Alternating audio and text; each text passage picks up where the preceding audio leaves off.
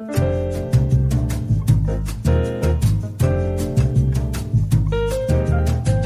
and welcome to another episode of the Mark Groves podcast. You know, the journey of healing we often think is linear, but it's anything but that. We think it's like we're climbing a stair to some sort of, elevated higher state where all of a sudden all hurts will not affect us and being human will cease to be, but we'll still be in our bodies, which is sort of an irony that we think some sort of elevated state is to not feel. You know, I think about how Eckhart Tolle speaks to this subject of like that being the activation of your pain body when you're triggered. And really it's about the observation of your trigger or your response rather than the dissolution of it where it doesn't exist anymore. So if you believe you're unhealed because you still get triggered, know that your trigger actually exists to protect you. It's like a warning sign, but how you respond to it is really where the evolution occurs. And, as I said at the beginning, healing is not linear. It is a very convoluted process. And, when we take a first step and we might go in the wrong direction, we think that we failed and we start over, but you don't. You actually continue to the next step that is the next right step because you took, quote unquote, the wrong step. And this is why decisions that we make that lead us to other areas of our life, to different places, we often only celebrate the ones that go well. But the ones that don't go well actually lead you to the ones that go well. It's this strange sort of paradox. But, in a lot of ways, we're resistant to having challenging feelings, having challenging experiences in life. And, I have so much grace and understanding for that because I experience challenges all the time. I experience struggles all the time. I experience things that don't go my way, quote unquote, but they go the right way. That's an interesting perspective to shift to, which is not bypassing the grief with things, when someone tells you a challenge they've had and we say, well, it's all working out for the better. That's just how life goes. It is what it is. I always hated that fucking saying. Those are dismissive because they don't acknowledge what's actually occurring, the pain, the loss, the suffering. And although it can be happening for a reason and it can be all working us in the right direction, it's about holding both spaces, the space of letting go and holding on to the hurt of whatever has occurred and knowing that a greater version of you is always being born. As I mentioned previous episodes, I've been listening to an audio series from Francis Weller called The Alchemy of Initiation. And in it, he says that alchemy doesn't care about the alchemist. So alchemy being the process of transformation, it'd be turning lead into gold, that alchemists could turn things into gold, could convert their state. And when we talk about this on a more physical level, maybe even a more human level, it's moving from adolescence to adulthood, moving from a trap in patterns and cycles that are toxic into healthy patterns, And so in doing that, we alchemize. In doing that, the old behaviors must die. And in that is a grief. In that is a loss. And what is born from that is a more expanded version of us. And, we think about that. Growth must always only feel good, or growth doesn't involve regression.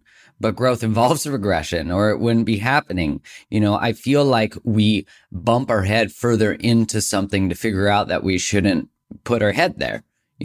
Much like if we continue to experience painful outcomes based on decisions and choices we've made, it keeps inviting a deeper pain to look at the decisions and choices. So in the point of exasperation, in the point of I don't have any more, take a deep breath. Because that's where you've surrendered. That's where what is wanting to be born from you, to be alchemized, is ready. And you become the gold. You become the expanded version of yourself. You become the adult version of yourself. The version of yourself that stands for more. And, when we're done with all the bullshit, what's left there? It's just truth. Usually truth that we've been avoiding, usually truth that we were taught to ignore, usually truth that we had to ignore to survive. But when all falls apart, that's what we are left holding. And that can be an extremely sad state, because all the things that we weren't listening to, all the things that we didn't want to acknowledge are in our hands. And they're in our hands, and we're holding them, and we see them, and we have no distraction anymore.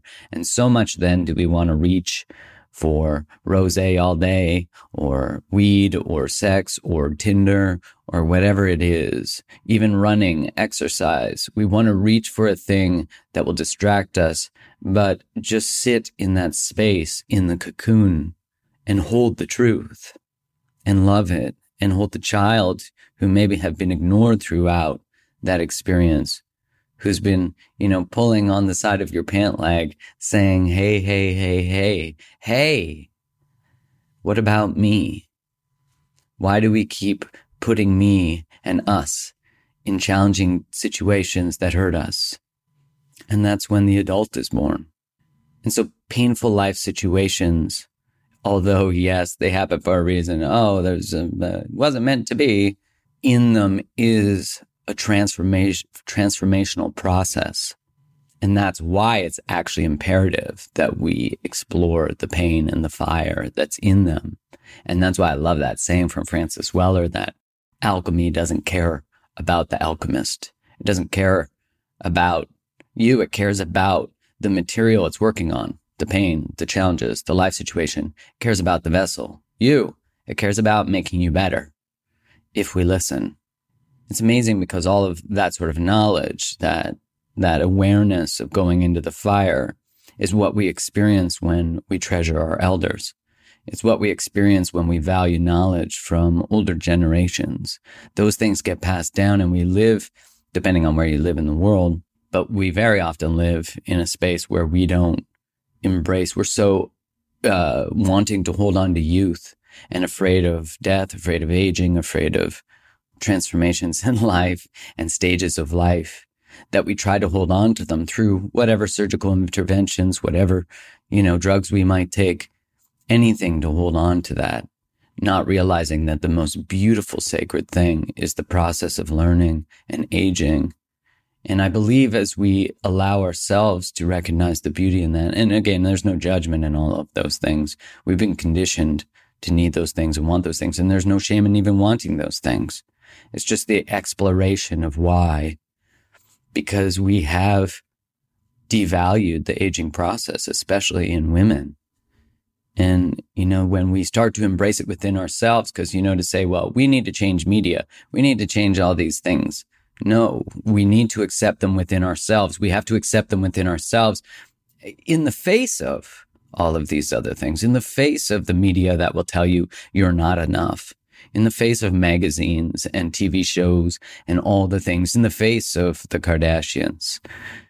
Who are you? Do you accept you? Do you love the process? Do you love the aging? Do you love the knowledge that is being born from you? And that is such a beautiful moment of reckoning, of coming home, of acceptance. And then it doesn't matter, and that's when we embrace, we might not get along with our specific elders, but there is lots of wisdom in the elders, and that is available. They probably have their own YouTube channel now, let's be honest. So, today I wanted to talk about that transformative process through the lens of both the therapeutic and the somatic. So the body being the somatic. And I'm really excited to have on a guest today who has explored all of those avenues and gone sort of deep into one and then into another, and talking about, how the body processes trauma, all these different things.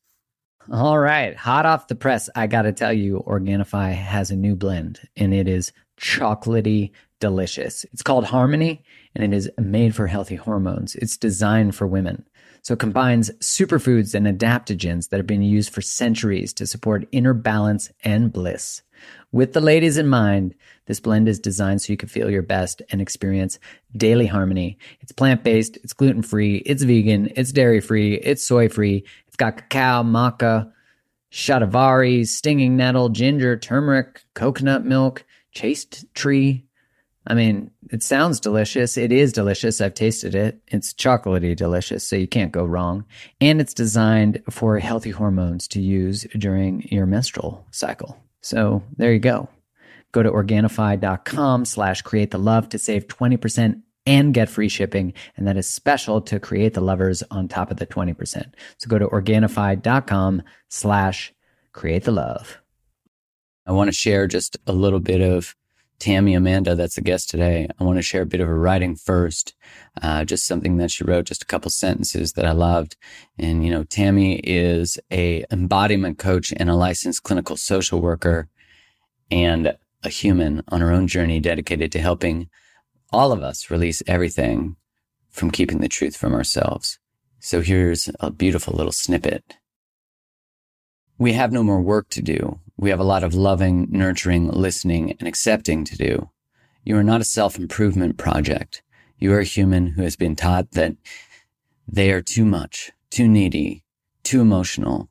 You've been taught that for love and belonging, you need to shrink and play small.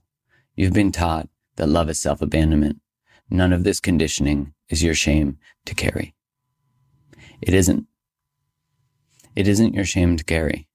But it is our responsibility to grab ourselves from those states and grow and rescue ourselves and do the work and in turn inspire those around us too. So without further ado, here is Tami Amanda. Hello and welcome to another episode of the Mark Groves podcast. Excited this week to dive in with Tami Sosson. Did I pronounce that right? Yes, you did. I feel like it's a mix of both French and Italian or something. I get that a lot. It's Israeli. Oh, shit. Well, I fucked that one up. All right. Well, I pronounced it properly at least. So Tami is a licensed clinical social worker in the state of New York and also an embodiment coach. Yeah. So I'm interested how I'm guessing the embodiment coach occurred after the licensed clinical social worker. But take us on your journey. I'm so fascinated by you and what you've done and what you've been through that I want everyone else to hear sort of your journey of thought and process, because I think it can be very helpful to those listening. Yeah, I love to talk about the intersection of psychology, clinical work, and embodiment and embodied work, so somatic work. My career, I was so sure that for the rest of my life, I wanted to work with children, families, save kids from the devastating effects of trauma, really motivated by my life story. And I was very passionate, excited when I went back to grad school. I landed in an internship, call it whatever, coincidence or whatever. A professor approached me who was building out a complete nonverbal somatic-based trauma therapy program for immigrant and refugee kiddos who had just recently fled from various countries, from Africa, from the Middle East, for safety in the US. And there was an international school solely for immigrant and refugee children.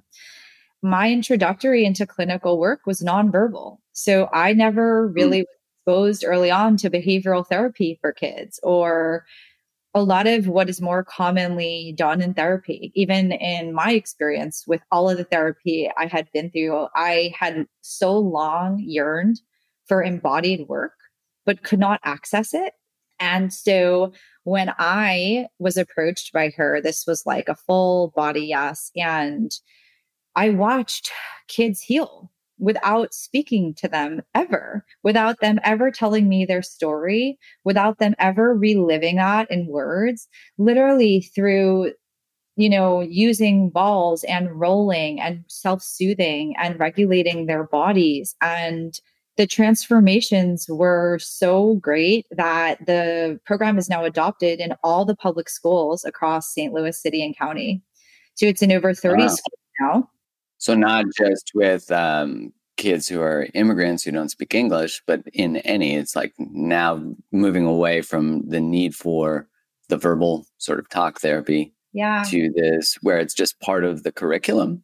Well, it's for kiddos who have significant trauma and are very, and so the ones who are often labeled the bad kids, the disruptive Mm, ones, who are often medicated for ADHD, and so often we don't ask about trauma in the home environment. So for those kids who have been identified and obviously clinically assessed, they get this program.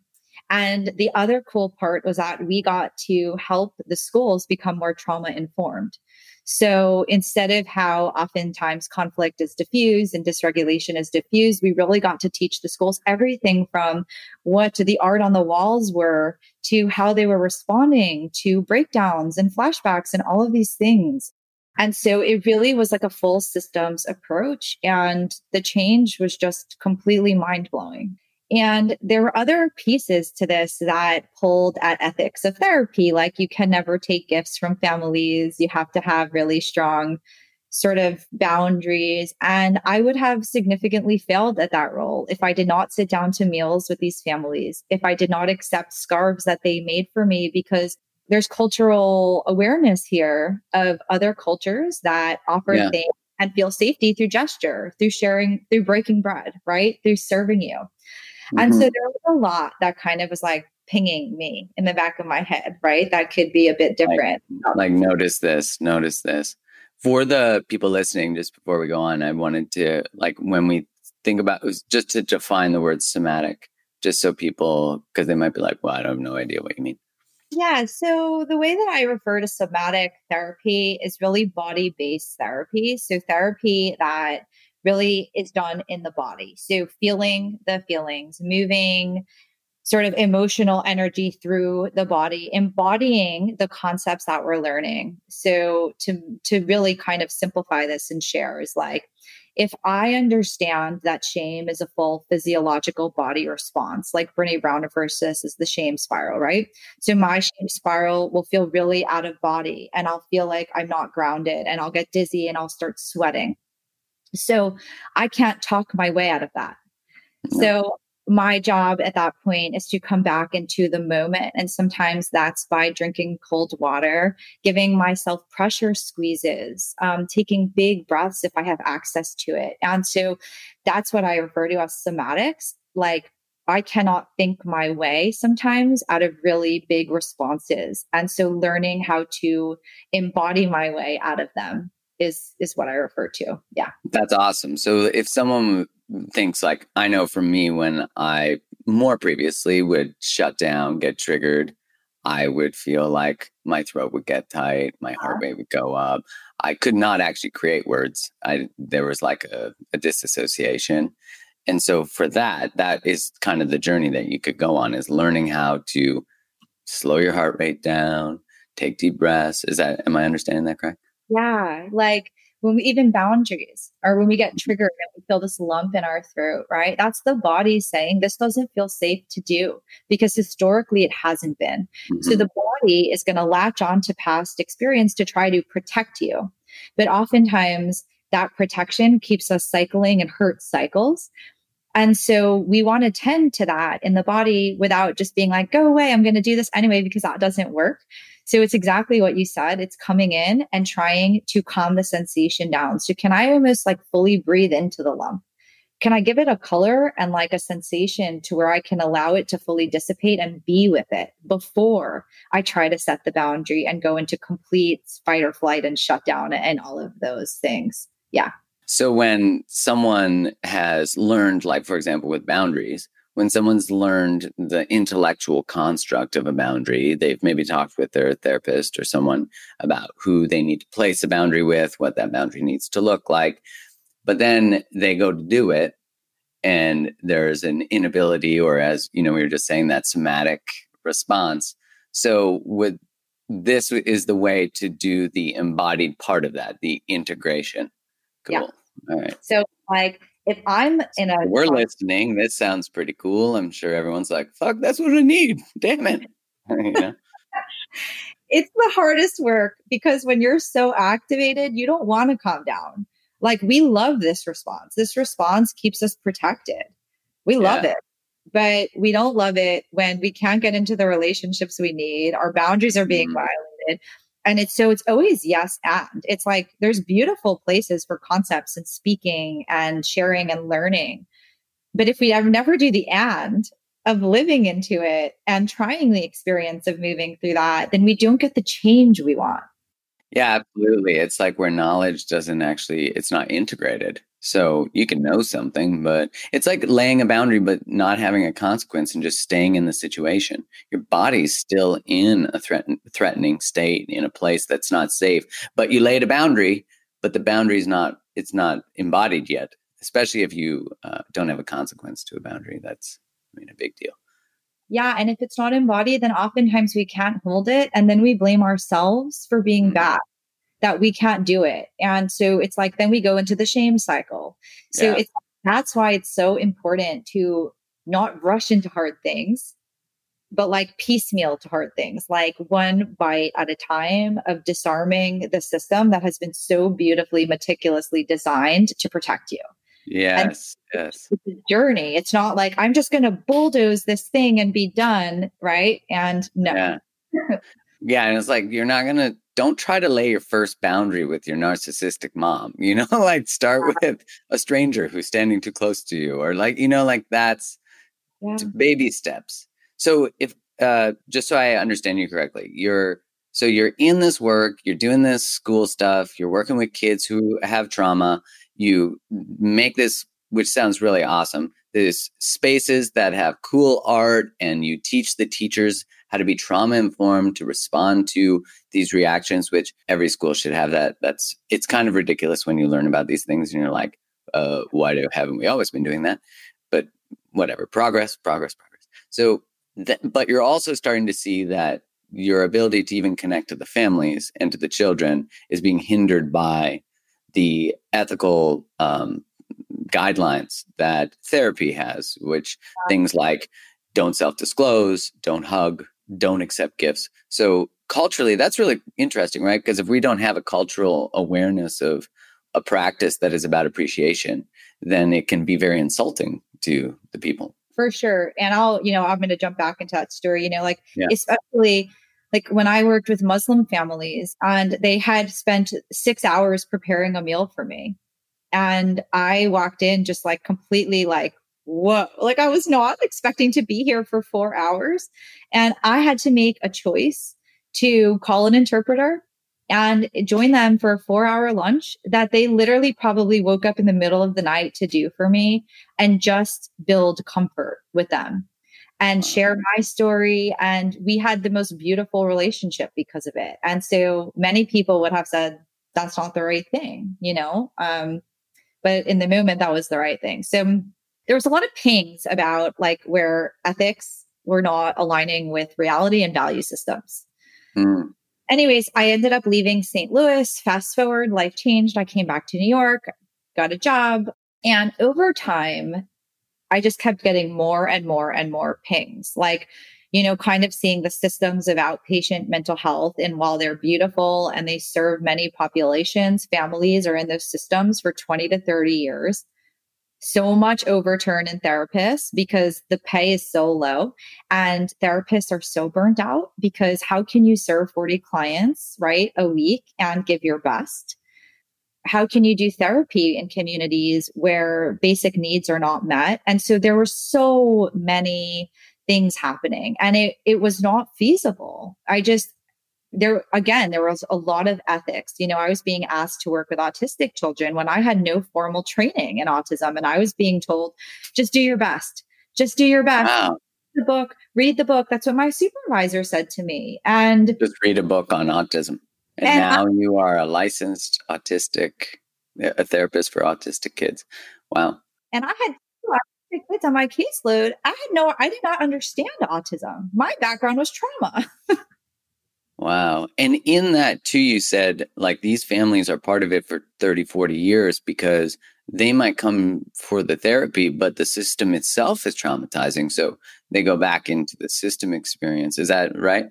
Yeah. So like I had so many like just women crying to me, like when I was leaving, like you're my 15th therapist. And this was not a foreign story. And it was So you're not even creating consistency because the therapy systems oftentimes are not equipped and they're hustling for funding. So they have to meet certain criteria in terms of serving. And it's not at all based on outcomes. It's completely based on numbers in the door. Is so many things were wrong, right? And so I left that job to go into private practice. And again, private practice is very exclusive, especially in New York City when you have 2 office rents. You can only serve people that can afford you when you have to pay 5 grand in rent a month. So there were so many things that were just not okay. I mean, I'm just scratching the surface here, really, but I was really feeling like handcuffed, suffocated, cornered, and again, trying to align and uphold ethics while I was internally violating my own value and ethics system of accessibility, like care being accessible, of affordability, of so many things. So, anyways, I got really, really tired and really wanted to do something different. And I really missed that work of working in the body. And a little bit about I had started working with somebody to do my own embodiment work. My wonderful coach, Courtney McNabb, and I had done so much work with kids and families in that arena and neglected it in my own life. And I hit this like point in my journey where it was like, this is it. Like this sets my heart on fire. And I'm so scared to go in because of all of my stuff. And Yeah. Hmm. as I transitioned, I really took the time to do the work for me and allow all of that to heal so many areas that even in being in therapy myself was not accessible. Again, because of pedestals and walls, and I didn't trust therapists because of my trauma. Like I don't trust people who don't feel human to me. Yeah. Tell me more about that. What was it about? Like your experience with therapy. Yeah, and again, just a disclaimer, I support therapy, Mhm. this is just my experience. And so I don't want to say that therapy is not valuable. I'm just speaking to loopholes and gaps and areas for possible growth for the whole kind of like that profession. And my experiences there really were just that I had there was just a lot of power dynamics, a lot of agendas. I did EMDR for 5 years and nothing was changing. And I couldn't have known at the time that I was trying to heal my trauma, that every time I tried to go into my body, I would fall asleep. Like I couldn't do it. Like my body, I would just go to sleep.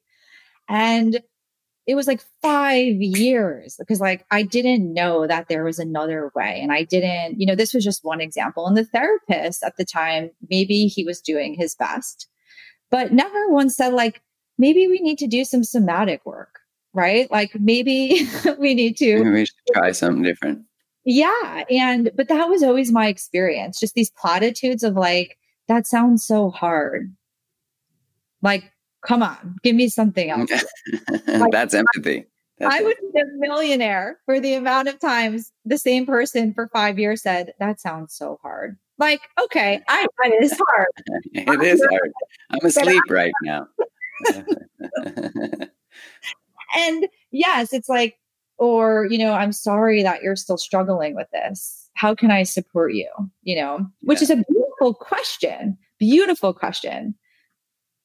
But all these years into it, it's like, I'm learning how to support me. That's why I'm here. So maybe we can collaboratively so I can ignite my own self healer so that I can even, there were so many things that often just left me being like, I don't know. If I knew how to do this, I wouldn't be sitting here. Mm. And never once was it like, I experienced this thing. There was never like, God forbid anyone ever showed me any side of humanity. It was always like, I'm so sorry. Oh yeah, like they're not disclosing their own journey, or there's not an empathic feeling that's authentic. You mean because there's that ethical wall? Yeah. Yeah, Continue. Yeah. I was gonna say, like all of the therapists I know who are like tremendous are have done so much of the holistic stuff that there's not, maybe they don't adhere. I mean, I don't know how hard the guideline is on self-disclosure, but I've certainly experienced, like, it's like any profession, you have some people who are really doing the work and other people who are not. But when the profession itself can tie your hands, and has it just been historically the profession came through that way, like that it was about no self-disclosure. It was about just being in a chair with someone. Yeah, like the idea of no self-disclosure is really about client safety. So it's like if clients, and I don't speak about self-disclosure as a way to like hijack client time. So it's taught that like you can self-disclose only if it is completely valuable for the client. That's the rule. And only to kind of form relationship. But the idea is that the more depersonalized you are, the safer you are as a person, which is why there's no Facebook friending, no Instagram, which in theory makes great sense. And for some people, I think that really works. For me, who had such severe childhood trauma, those kinds of walls were not going to break me. Okay. That makes sense. If that makes sense. Like I was not getting better behind your wall. And it didn't make those people bad. And there's some incredible therapists who are doing incredible work. And again, that's why I disclaim this by saying this is the whole profession.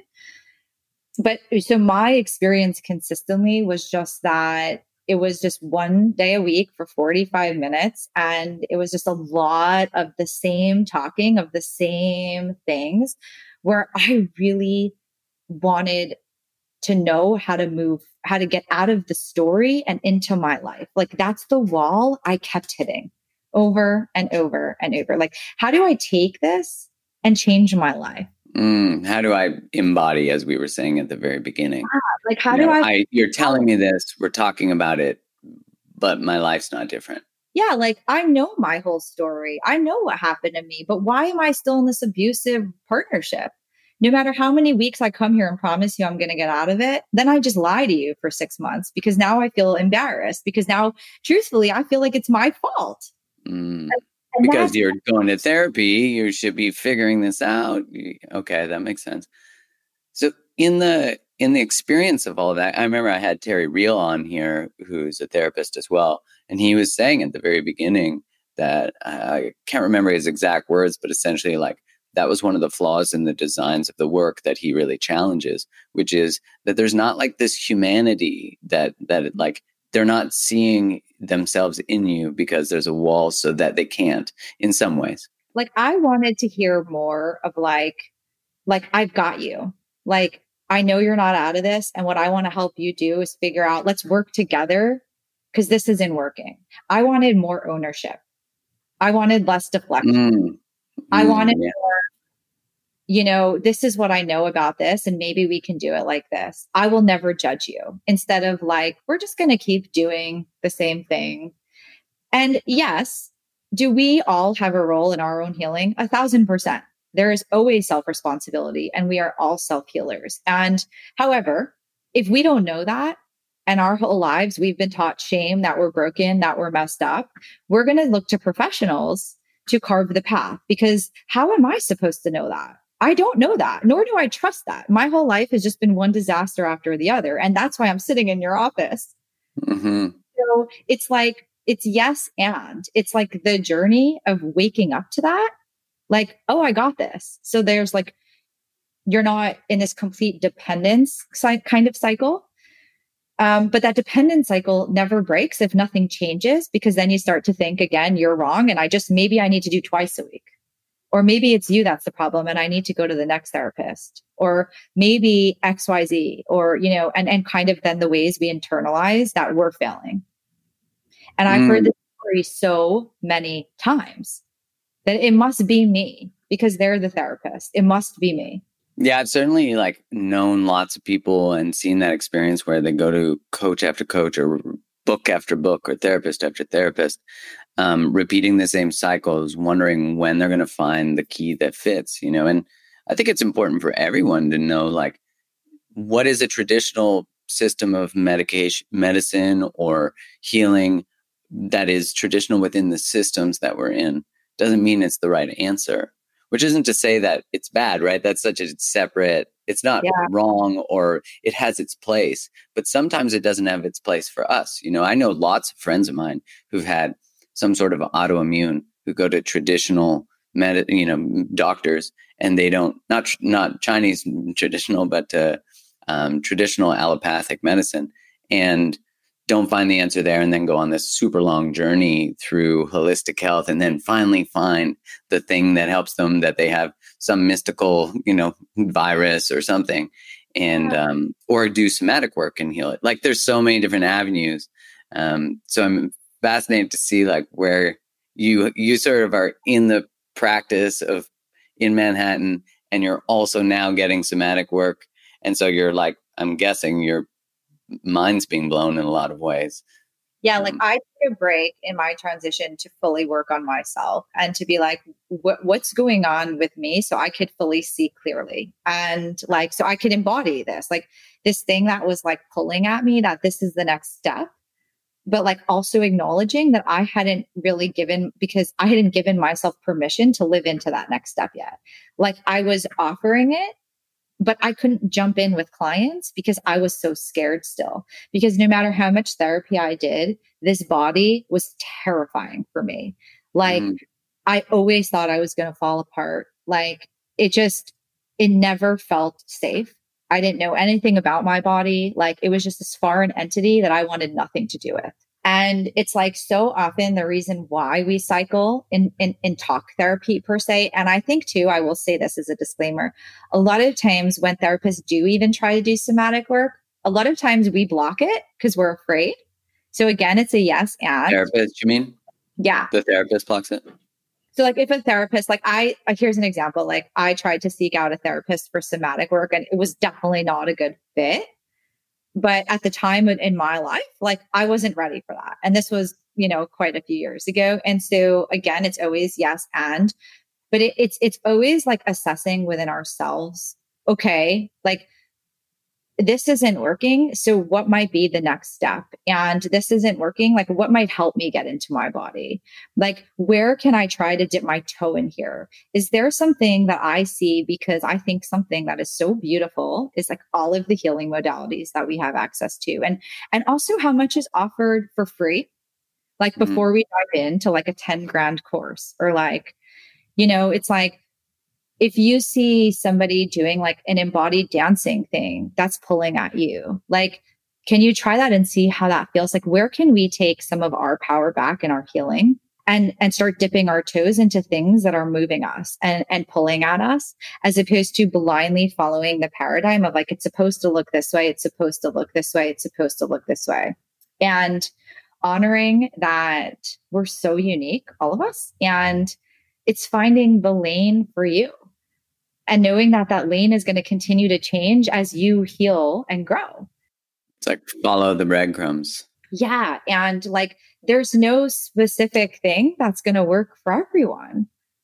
And that's what's beautiful about us, is that like, if there is something inside that's like, therapy's not it, honor it and follow the pull and start. And like, this is where we start to develop self-trust instead of getting in trauma cycles in healing relationships, because we do that a lot. Is, in your experience then, were you in an internal conflict? Because you're like practicing as a therapist, but also now you're experiencing a different type of value and a different type of solution, where maybe like, I know for me, like going into the work I do, a lot of it was just about healing myself first, and then being like, holy shit, why don't other people know this? Why are we not all talking about this? And then you sort of like follow I turn my mess into my message. I sort of like that concept. So for you, when you went into therapy, was it seeking your own healing? Yes. I became a therapist myself, and for sure. And I think anyways, and then getting into the somatics, like everything I did was like, okay, like I learned more about myself, like becoming like learning yoga therapy, like that was an avenue to help myself, yoga training, like all of those. And, not everything hit the mark. I believe anything we do along the way, nothing is a waste. At some point, something lands.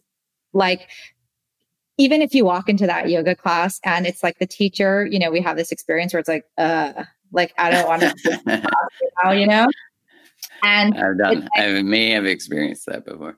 and, it's just something that's like, what is this reaction here? And what can I learn about my resistance? And there's always something to learn without making it about the other person. And so it's like, I would never take back anything I did, and everything got me to where I was. But there was a point of dissonance. And I'd probably say through all my pain and all of my trauma work, the lowest bottom I hit was when I was out of center in the work that I was putting out into the world, where I was like meeting a new threshold and trying to be there and honoring that I wasn't.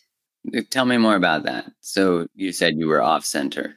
When I was like offering this embodiment work to kids, like that felt super accessible, and I was super trained and it was working and all of these things. And when I started wanting to shift out my career into helping women and go into different realms, I had to really look at myself in the mirror and be like, you're offering something you're not willing to do. And that's kind of fraudulent, like not in a shaming way. Like you were out of integrity. Mm-hmm. Mm-hmm. And like not in a shaming way, but it was like, this is real. And it's like, and I had a choice to make, like go back to what I was doing or engage in my work. And I chose to engage in the work and grow in that way. And like, it radically transformed so many things in my life. But yeah, there was a huge point where it was like, this doesn't feel very, very good. Yeah, I know that feeling. When I first started writing, I remember thinking like, in a lot of ways, the commitment to writing and sharing what I was thinking and feeling was actually, I knew that if I put it out to the world, I'd have to be in integrity with it. So it became this rudder of like, you can't write anything you don't do. You can't say anything you are not.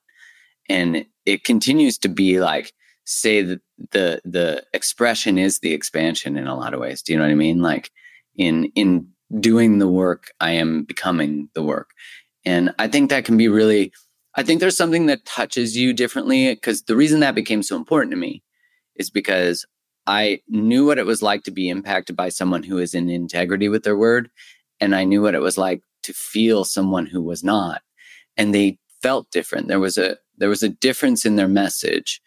And I think that's why we get so disappointed when we find out someone we really, cared for or felt mentored by, even though they had no idea they were mentoring us. You find out that they are like not doing anything they say. And you're like, but I really respected your integrity. And then you realize they have none. And in a lot of ways, that's the fault of also putting someone on a pedestal. But there's also something disappointing about that. It feels like a betrayal. So I hear you when you start. I know what the feeling is like when even when you make a mistake and you're really like, that's out of alignment with my values. Yeah. And I think a lot of us go through that anyway, as we do this work. And it's a conversation I don't know that happens so often publicly, but I think so much too is that it's so hard for us to, and then I can bring in a whole nother concept here, but Let's do it. There's a lot of messages around like the universe gives you what you want, or the universe matches your frequency, or, show up to the universe and you'll get what you want, or your thoughts. The secret. Or your thoughts create your reality, or just change your thoughts and change your life. Or like these concepts we are exposed to constantly. And they are so victim blaming. And why are they victim blaming? Because it's like we already struggle with so much shame and expectation to not be where we think we should be, with society expectations, with cultural, with religion, with whatever, right? Whatever lives in our head. And so much for so many of us is like, I'm not at the status I wanted. I'm not married. I don't have children. Why am I getting divorced at 34? Like all of the things that we extra shame ourselves for on top of the shame already, blah, blah, blah, blah, blah. It's like they don't allow for breath and permission and joy where we are. Like it can't be that we're on a different path in life. And because there's constant reinforcing messages that you're wrong. You're wrong. And if you just would have done it that way, or you just would have stuck out this marriage, or you just would have stuck out that job, or you didn't take that trip that you dreamed about, your life would be fine. And it is so undoing that every day when you sign on to Instagram or you see I mean, it's everywhere. Like this is preach thoughts.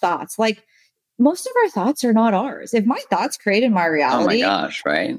I mean, we could just talk about I would have robbed a bank by now because I've certainly been like, I wonder what it's like to rob a bank. what we do. I now know I am the worst criminal ever. I stole ice cream once and got arrested.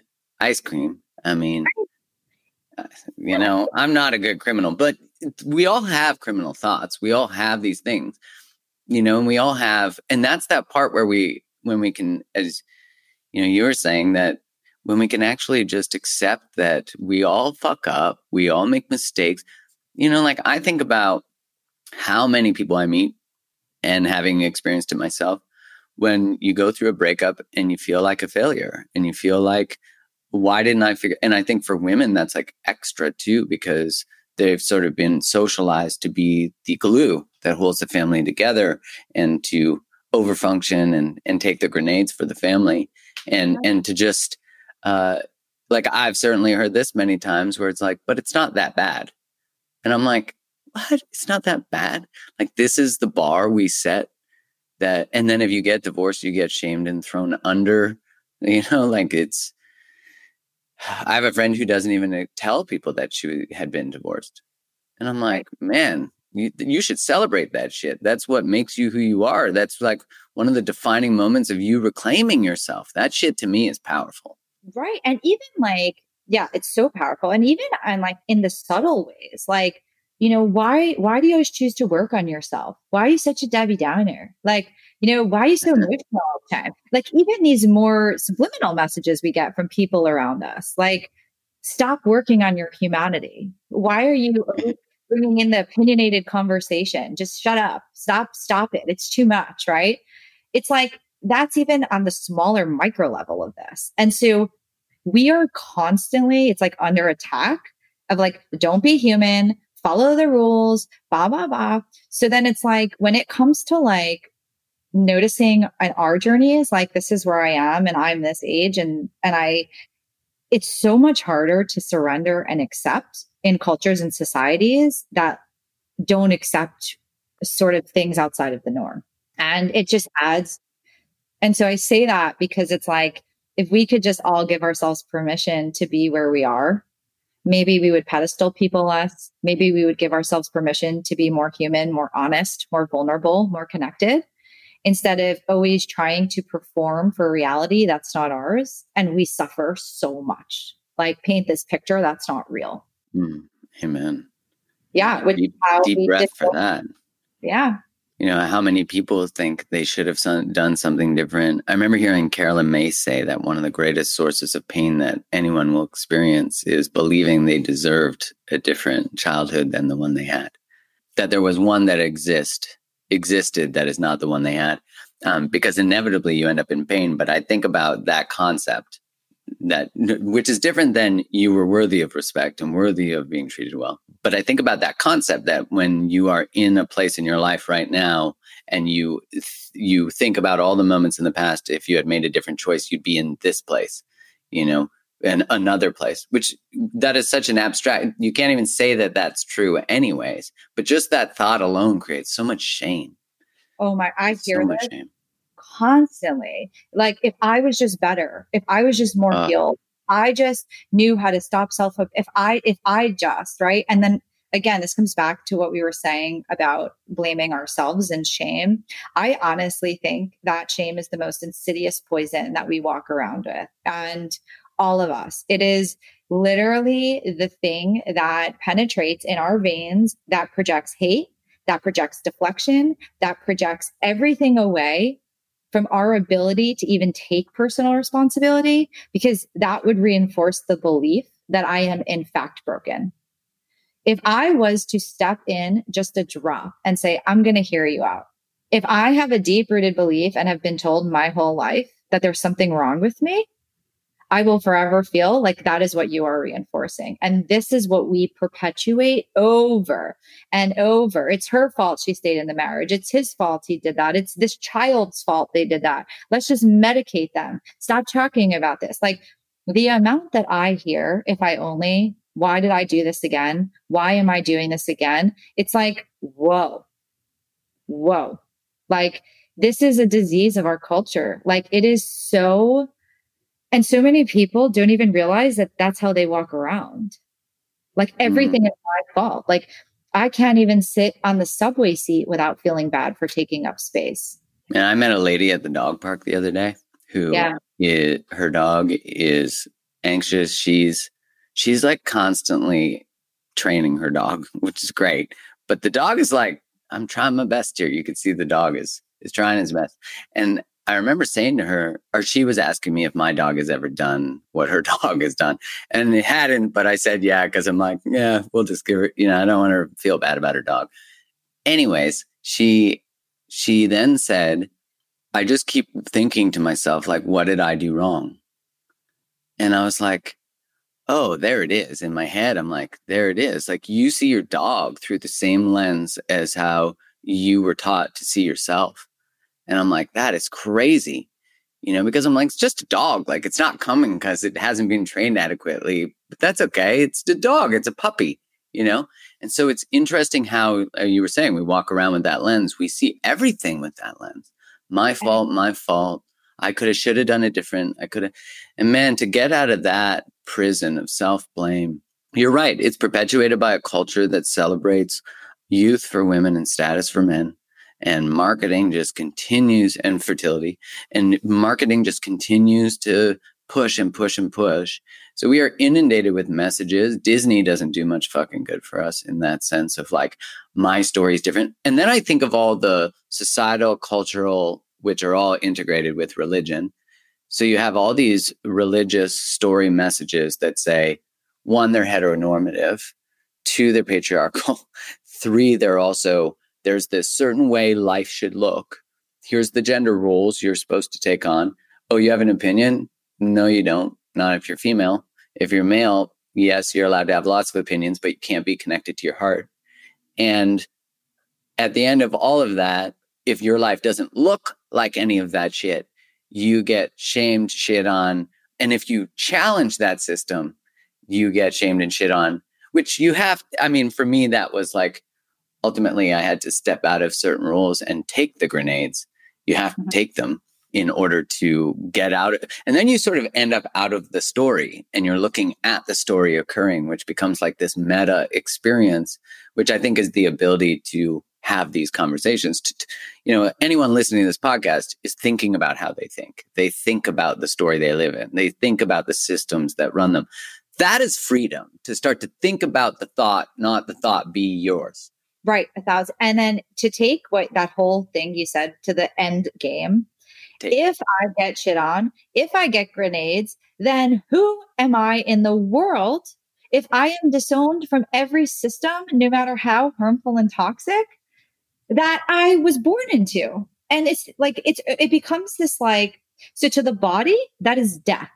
That's everything. And that's why it's so hard to say no to your mom, because you might die in your body. That's your body's like. Right. It's like, if you put all of that to the end, so no matter how hard you work, if I don't ever learn how to discern between actual death and real death, and learn the process of grief and the process of detanglement and detachment in a healthy way, not in like, I'm running away from this system as a rebel, because that doesn't, here's the other thing, to not complicate this further, but how I do something is how I get there.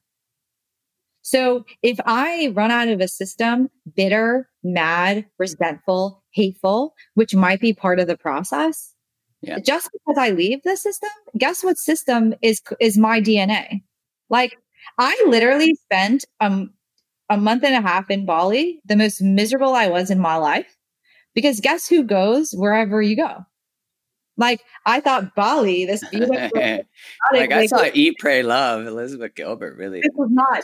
Julia Roberts, Javier Bardem. This was not my experience. This was complete unhealed trauma, PTSD, scared of my own shadow, walked to the same place every day. I went for freedom. And just the fact that I went was a huge step on my journey. And I bring that in to say that there is hope for the listeners. Like, there's hope here. Yeah. And it's like, I think, and I want to tie this even back to the initial like therapy and seeking help for this.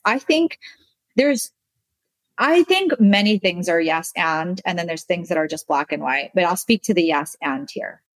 Talking and knowing our story and knowing our patterns is a beautiful thing. And to have Mhm. that space to do that is so beautiful. Where it becomes harmful is when I don't take that and actually build evidence that life can be different. Because Mm, if I am perpetually aligned with pain and my trauma story, even if I tried to have joy, my body won't let me because joy is dangerous, because joy is unguarded, joy is unarmed. And to a mm, body of trauma, it's not safe. And so here's the yes and. It's beautiful to be working through whatever you need to work through, but to move forward, there has to be action in terms of living into the life with no evidence that it's going to work. We have mm, to be willing to get uncomfortable. We have to be willing to take risks because we cannot trauma our way out of trauma. Like it's not possible. So we have to learn how to take the small, loving micro choices that detour us over and over and over until we rewire the brain through neuroplasticity, right? It's having like whatever wires together, fires together. So the more I take a different action, the more that action will feel easier. The more I act into the life that I want that feels freer, the more that feels easier. Because the mm, trauma would be to leave in rage, anger, and sometimes that needs to happen, whatever, but eventually we're going to have to heal that because that's going to eat us. But how we do something is how we arrive. So we're going to be left picking up the pieces at some point. So what if we could just give ourselves permission to be where we are and hold that now? mm. So that we don't dive in and then have to like have 7 surgeries to recover. Yeah, I think about it I remember hearing a teacher once say that a lot of our stuff is derived from dark motivation, which not being like dark being evil, but dark being like shadow, anger, rage. And that could be the birth of our freedom. That's what changes worlds, often. But there needs to come a time because dark coping mechanisms are things like alcohol, drugs, sex, manipulation, all these other ways that are dopamine hits that he was talking about. I remember he said that the transition becomes where you sit with the darkness and it becomes light. And then your coping mechanisms are integrated in that being meditation, body work, eating nutritious foods. And it's amazing like how simple when someone has this idea, I'm not enough or I'm unworthy, which I would say almost every human sort of comes out of childhood with some grain of that, is it's amazing how just a simple choice like eating a salad can be, or like something nutritious, something, or taking a walk. Those are all acts of making your bed. All of these are just little moments that say, I matter, I'm worthy. And Yes, then you can build the steps to get to the thing, right. to the scary thing. That could be Like scary though, it, some of the. it is like if we never were cared for or didn't know, like, it's so beautiful. It's like, it doesn't have to be this massive, and I'll speak to this even in the climate of racism and, all of my trauma work and learning has been through white males. Like I Mhm, studied with Bessel van der Kolk at the Omega Institute and Peter Levine and all of these people, they're all white men. They've done incredible work in trauma, has significantly informed. However, they're not black and they can never understand that lived experience. And mhm, I'm bringing this in to say that everything, so much of what I learned about safety was like, we have to be safe before we can heal. mm, And it's like, that's actually not true because I know a lot of Black people who are thriving in the world, have done trauma work, and know that every day they walk out of their house, they're a target. And so I definitely am not an expert and I'm learning. This is a topic I'm diving into to inform my work. Because even if you think about like treating the child in an abusive home or the women in a DV relationship, and you think about like, and for me, even when I kept going to therapy and he kept saying, let's try this again. Let's practice the conversation. I'm sorry, this is so difficult. Like, barf. Okay. So, like, I like, yes, let's keep doing this. And I'm just going to come here next week and tell you I'm out, because I yeah. don't think deserve the help and now this is my fault, whatever. But, it's like, where can we start taking the small steps and choices to shift the internal? Like, where can we, despite the external circumstances in our lives, start to find small ways to feel joy and feel better, no matter what's happening around you, right? And understanding that, like, oftentimes it's not the big thing. Like, it might be that it's going to take me 6 months to a year to build the courage to leave the marriage, right? Mm-hmm. But how I get there is how I'm going to get out. And so what can I do to build my internal resilience, to create community and to create belonging within me and to start healing all of the reasons why I ended up here, so I can walk out in a loving way with my head up high. Again, this is not including abusive relationships. Even with family, when we leave family, it's not about them understanding. How can I walk away in integrity without making you wrong and me right? Without saying there's an issue here in value system and I don't want to be a part of this anymore, right? If possible. And kind of like understanding that sometimes we can't always wait for the external to be different to move forward in our lives. Like sometimes we have to say, this is it, and I need to move forward anyway. And this is something I'm like really, really leaning into and starting to understand and becoming more inspired by stories of this, of like shifting paradigm, because it's a big one. Yeah. For me, I think of that as in that is the old way of looking for evidence that it's true from the response of the person or from the response of the environment is still seeking the affirmation outside of self. So that's where our self-worth has evolved to be determined by safety of the people around us. But the validation of our truth, of ourselves, of everything is in the expression, is in the choice, and it's like, that is a huge paradigm shift to go from that person didn't like my boundaries, so my boundary is not okay, to regardless of the person's response to my boundary, the exclamation, the declaration of the boundary is the validation of it and myself. And I love that reclamation that you're speaking to, that shift. Wow. Yeah, reclaiming our lives. If my whole life is a story of trauma and struggle and depression and eating disorder, then that's what I think I am. So like, if I try to keep living in that paradigm, then that's going to be my life. Or I can say, try to reclaim into life-giving things, into eating healthier, into getting good sleep, into doing my best to have boundaries and practice new ways of relating. And like all of these small things that seemingly might be so little, but that actually it's the small things that change your life. Always. I'm not going to jump off a cliff head first without having had taken the steps to get me ready to jump. Like, it's like, this is where we need to stop outsourcing. Like, this influencer wrote this. It's going to be this course. It's going to be this book. It's going to be this, like all the things, right? And start learning how to heal and shift our internal paradigms.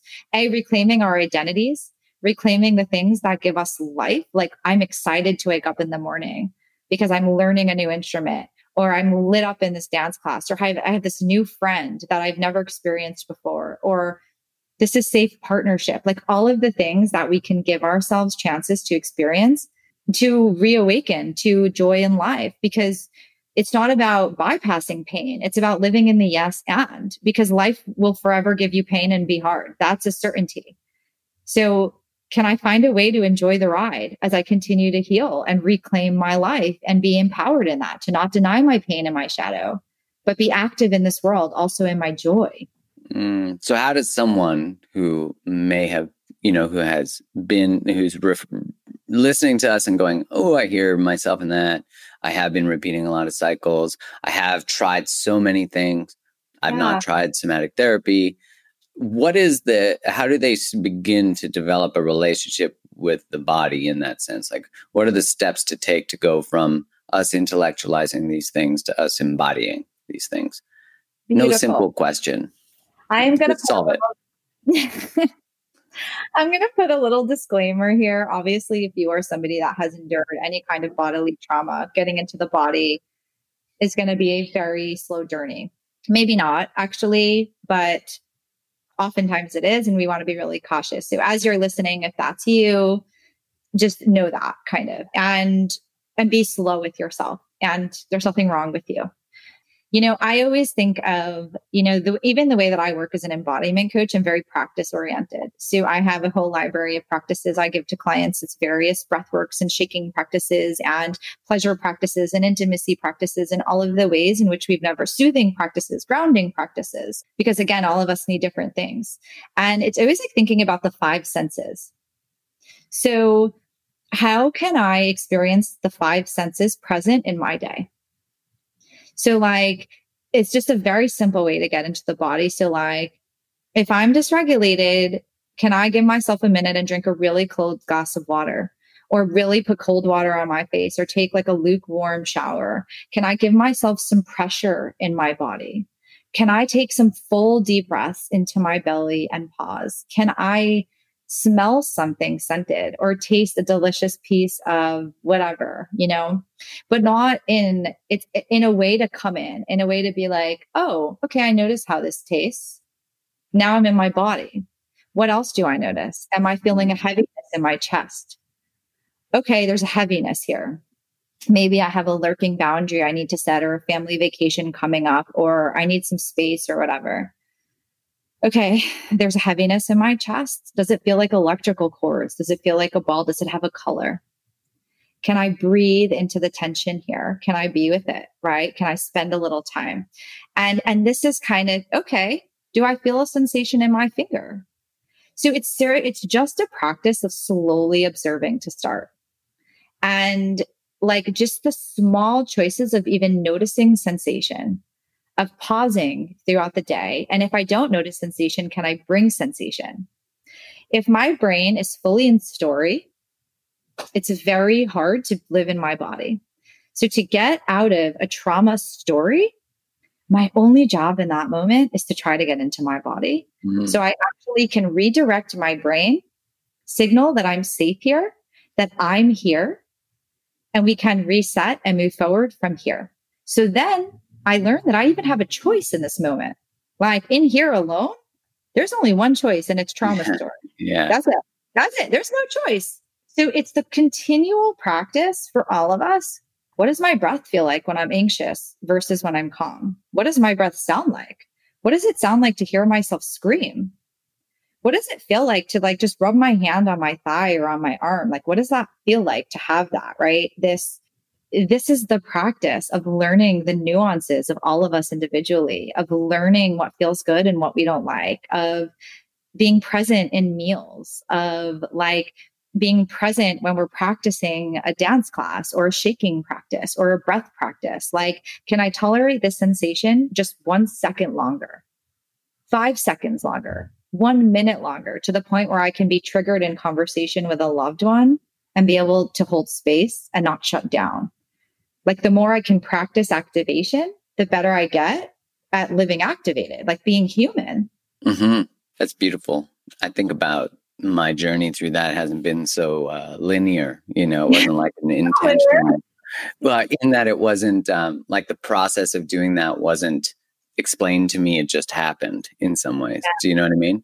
Like it happened through the breadcrumbs I followed, the experiences like meditation, and then, being in a romantic relationship where I remember this moment when I was talking to a girl I was dating, and I forget what was occurring, like what the conversation specifically was about, but the relationship was like on its edge. Like it was either going to end or not. And normally in this conversation, I remember observing the conversation as I was in it. And in the moment where every single other time I could remember that I would shut down and not talk and perhaps leave, I actually stayed and I breathed. I took a bunch of breaths, and then I actually said something.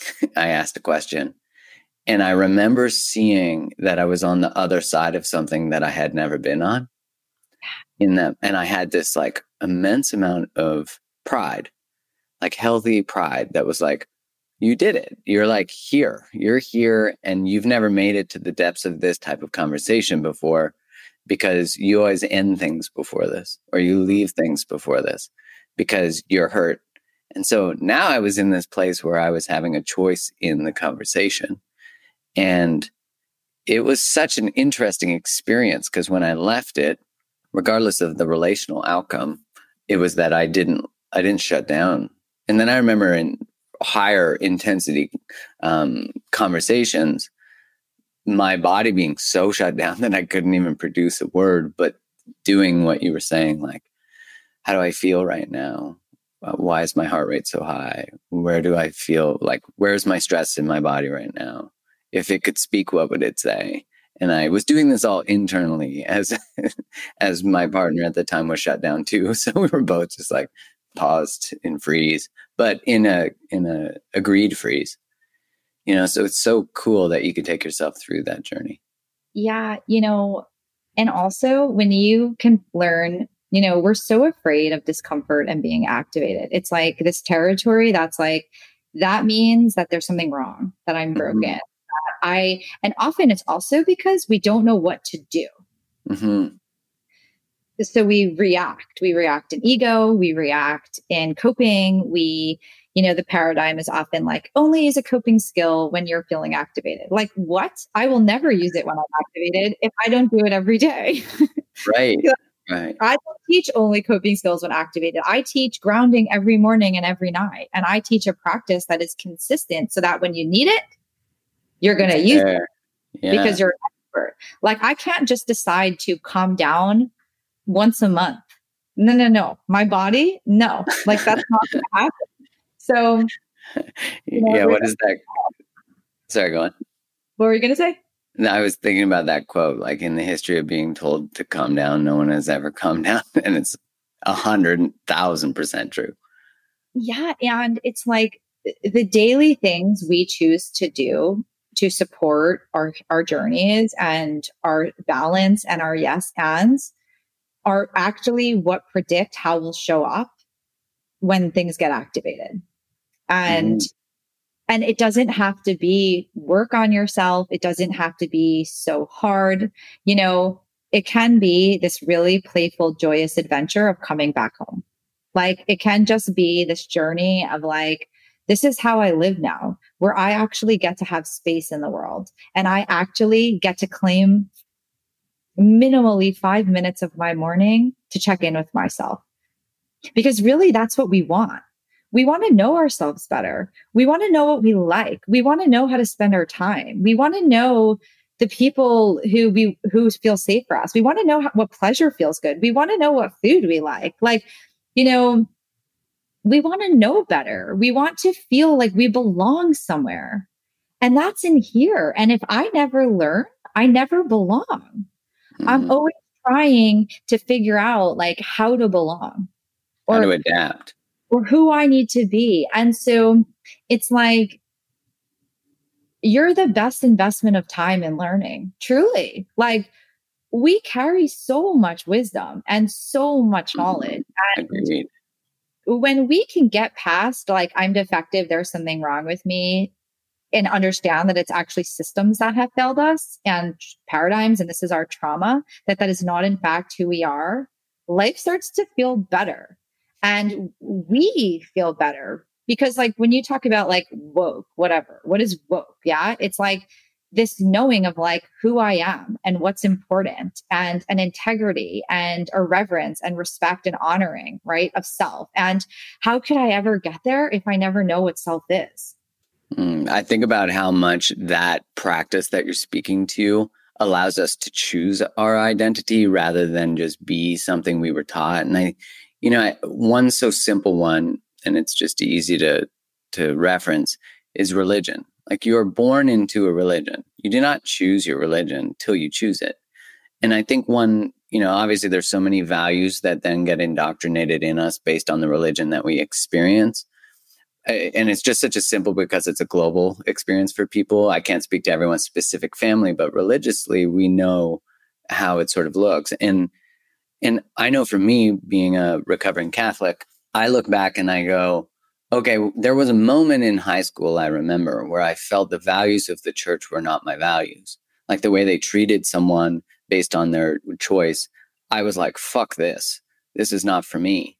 And I think, what I love about the practice you're speaking to is it allows us to get to know ourselves, not like who we were taught and the bullshit we pretended to like and be to keep everyone happy around us. To now we're like, whoa. And it might feel selfish at first, actually taking time for oneself and being present to oneself. And it might trigger people around you because they don't do that either. And you discover that your identity is challenging their identity. When you question things within your belief system, it inevitably causes everyone who's forgotten about questioning it to get really reactive because it challenges the identity they hold. Right. Here's the other thing. Like we're going to lose people because people like people who play by the rules. People like people who don't challenge them.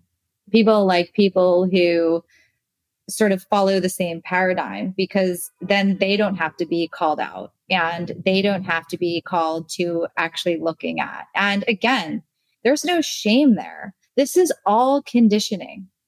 Like, this is not about making somebody else bad. And this is not about you're wrong and I'm right. This is about a deep empathic understanding of why this is set up this way. And that it is so meticulously set up that so many people don't even think they have a choice for anything to be different for them. That this is how it is. And that is the power of a system, that it's like, whoa, I don't even have choice here. And one of the first things I speak about free will and choice all the time, because there's no such thing as healing without reclaiming choice. But in reclaiming choice, you will inevitably lose people for sure. Have to. But the other side of that is that you get to be in community and friendship and partnership with people who acknowledge you, who feel similarly to you, and you feel more alive in the world because you're expressed, you're not hiding. And so even in the pain of grief, you're alive for the first time. And grief is so grounding. It's so grounding. You can't escape it. Joy and elation, they make you fly. But grief, it holds you down in such a beautiful way. And, as you were saying that about like when you wake up to that choice, when you realize you have a choice, that then what I see occurs a lot, probably because it occurred with me, is that as soon as I realized I had a choice in the story I wanted to be part of, the life I wanted to live, I then was like, wait, I've had a choice this whole time and I have a choice over so many things. Why have I allowed myself to believe the things I believe, to operate the way I operate?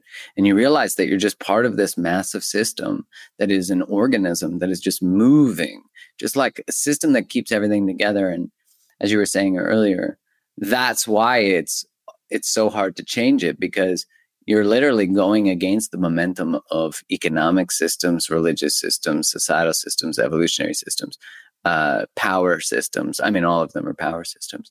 So if that's not a big undertaking, your rebellion is our rebellion. That's the beauty of an internal reclamation, becomes a community's reclamation. Yeah. And like when people say, and I actually was talking about this in my group program last night, we were talking about soul mission and purpose, and how often purpose and soul mission is identified as career, and how so many people feel left out of that, right? Like, for me, it's not career. So does that mean that I have no purpose here? Yeah, like I'm not going to be an accountant, so I guess I should just call it a day, Yeah. And, it's like across the board, I said to all the women, when you hear purpose, what do you hear? And they all said career. And, it's like, because we overly identify purpose as career. And, I think a lot about this because we are biologically wired to feel purposeful. Mm-hmm. Like, we thrive in purpose. And what really does purpose mean for us as humans? It's engaging in life-giving things, in engaging in community, in systems, and literally, it could literally look any way. That could be purpose is cycle breaking in your family, and your cycle breaking literally will change every child generation after you. So you just created a new world. Your purpose might be conscious motherhood because you had a super abusive mom. So to like that purpose is tremendous. And your impact of raising children will impact every child in that child's classroom. Mm. Your purpose might be being a home for adopted puppies, like, or baking cupcakes for a nursing home, or playing music freely in the park. And somebody who's severely depressed walked by you one day and felt alive in that moment. And we so often underestimate the choices we make for betterment in ourselves. And I don't even love the word betterment, to just be better humans and grow and evolve and reclaim who we are. But the impact of that for every system we come up against, ripple effects. And the people that disown you, they see you. Oh, yeah. They want it. They want it so bad. That's why they disown you. And it's like when we can find the things that give us life and the connections and communities, we start to feel really good. When we were aliens in our families and aliens to religions and shunned and always on the outside of life, right?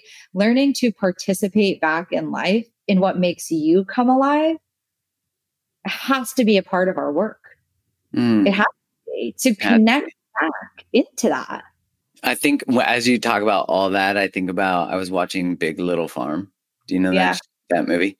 And for those listening, you should watch it. It's such an inspiring movie, but it's about this couple that moves to a farm in California, gets investors, and turns this thing into like, it's not a spoiler alert. When you watch the trailer, you see it. It turns it into this thriving ecosystem. And I remember then looking up like organic farms and farms around where I live. And I saw this video of this woman who bought a farm like 40 years ago. And now her children have come back and they're raising their families on this farm.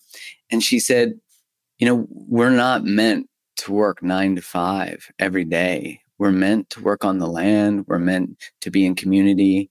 We're meant to enjoy our time here on the planet. And I thought, what an interesting concept. Of course, there's so many socioeconomic influences in that I want to be mindful of.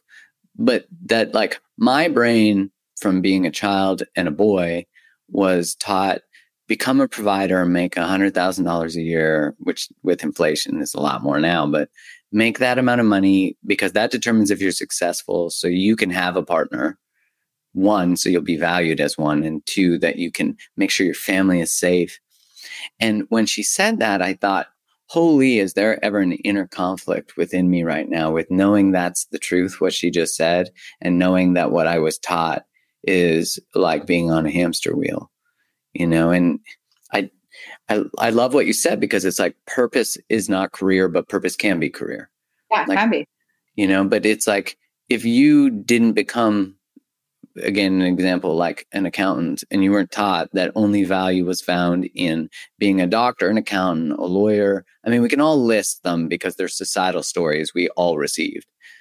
Then if you're an artist, and then there's the identity of the starving artist, you can't even be a successful artist. So there's like all these different ways that we believe we're supposed to go to work to raise shareholder value. Like, really? Is that to me is, I was a pharmaceutical rep, so I can't say anything. I certainly was part of the massive cogs of the massive wheels of the massive systems. And I recognize that, but that's what someone who's been indoctrinated and part of a system does. So, I have no shame for it.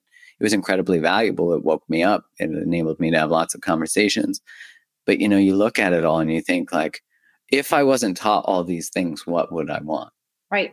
And the beautiful thing is that no matter where you are in life, like, doesn't matter how old you are, you can always reclaim your life. And I've seen it happen. Yes. Like, where did life stop at 25? Like, That's so young for it to stop. Like, where did we marriage and children by like, where did these norms? And yes, okay, the generations before us, right? There was no such thing as purpose through work. Like, you go to work, you support your family. Like, I remember speaking to my dad about this. Like, I don't need purpose at work. I love being a father and coming home to my family. And that's what gives me life. And so, like, it was just a really different cultural shift where I would be like, but are you happy? Like, you spend so much time there, and it doesn't make the person who dreams to be an accountant wrong, or it's just always, it's always like, what is the why behind why I did this? Like, and understanding it's like,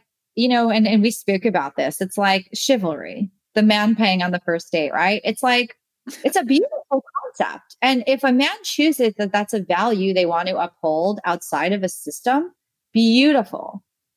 But again, there's no one can make that conscious choice until they heal the impact of the system.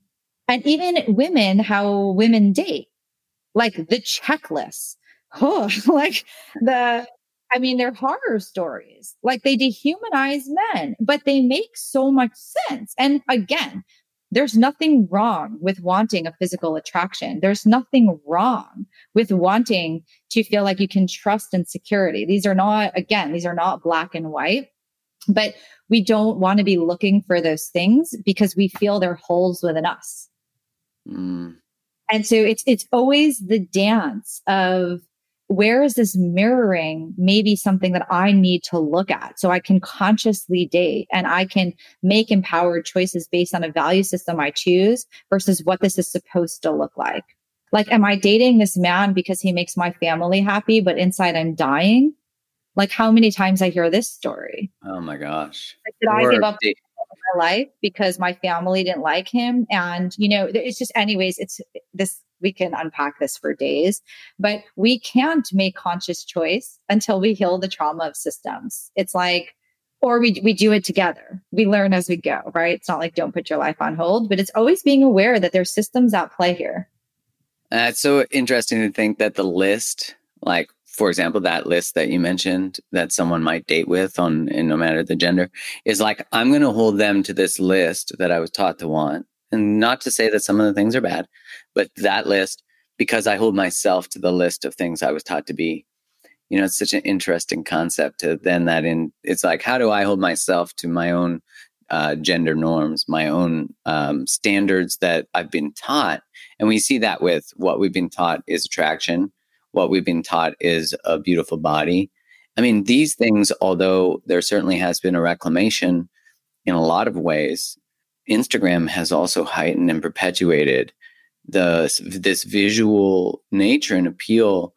I mean, I have a really hard time with the Instagram accounts that are based on like a dude with a picture of his watch and his car steering wheel and like his Lamborghinis. Don't get me wrong. You can like those things. I don't care about that. It's the posturing that I see in that I for sure don't like it because I have been part of those systems. So I don't like that I've been part of those systems. And then seeing these other accounts that are based on like, and I don't get to be the judge because I'm a white straight male, but there is a line between like exploiting oneself and being empowered. I don't know where that line is. I can't discuss it because I'll get murdered. But there is a really interesting line of like overt sexualization of selves that we've been doing. And it's part of systems. But we get rewarded for them when everyone's playing in the system. And I say that for all genders. This is not against women or against men. All genders get rewarded when they're playing in the system. Yeah. Like for women, like I actually posted about this. Like when women see a woman who's in a bigger body, like, and they deny that they have fat phobic conditioning, like that's a problem. Like we are wired, unless somebody is standing in your ear as a child, as a little girl, every time you walk by a Sports Illustrated, a billboard, you are being meticulously conditioned. Mm-hmm. It is very purposeful. And unless your mom is standing there and saying, that is not the beautiful body, which most of our moms don't know, we are left to make sense of the world, which means we are becoming fat phobic. It is in our bodies, which is why when we see somebody heavier, we automatically assume that they're unhealthy. We feel grossed out, right? But to deny that this is real will never let you access it. It's the same thing with racist embodied conditioning. You might not be overtly racist, but to deny that you are deeply wired and conditioned to embody certain responses is, again, we have to be willing to be honest about these things as women and understanding that for as long as I deny this, I am going to shame the woman on Instagram who is posting naked yoga videos instead of seeking to understand the why. Mm-hmm. It's like we are so quick to judge and make assumptions. And again, this is not because we're bad people. This is just an open conversation around how it's set up this way. Women are literally pinged against each other to not support each other, to break each other down, all of these things, right? Women, like, I just feel better with men. I just have more male friends. Like, I've heard that so many times. yes, this is all conditioning. And we are so conditioned to be disempowered.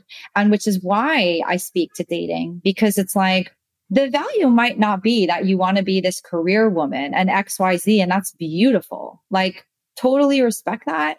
To embrace sort of more traditional maternal roles and whatever. It's beautiful.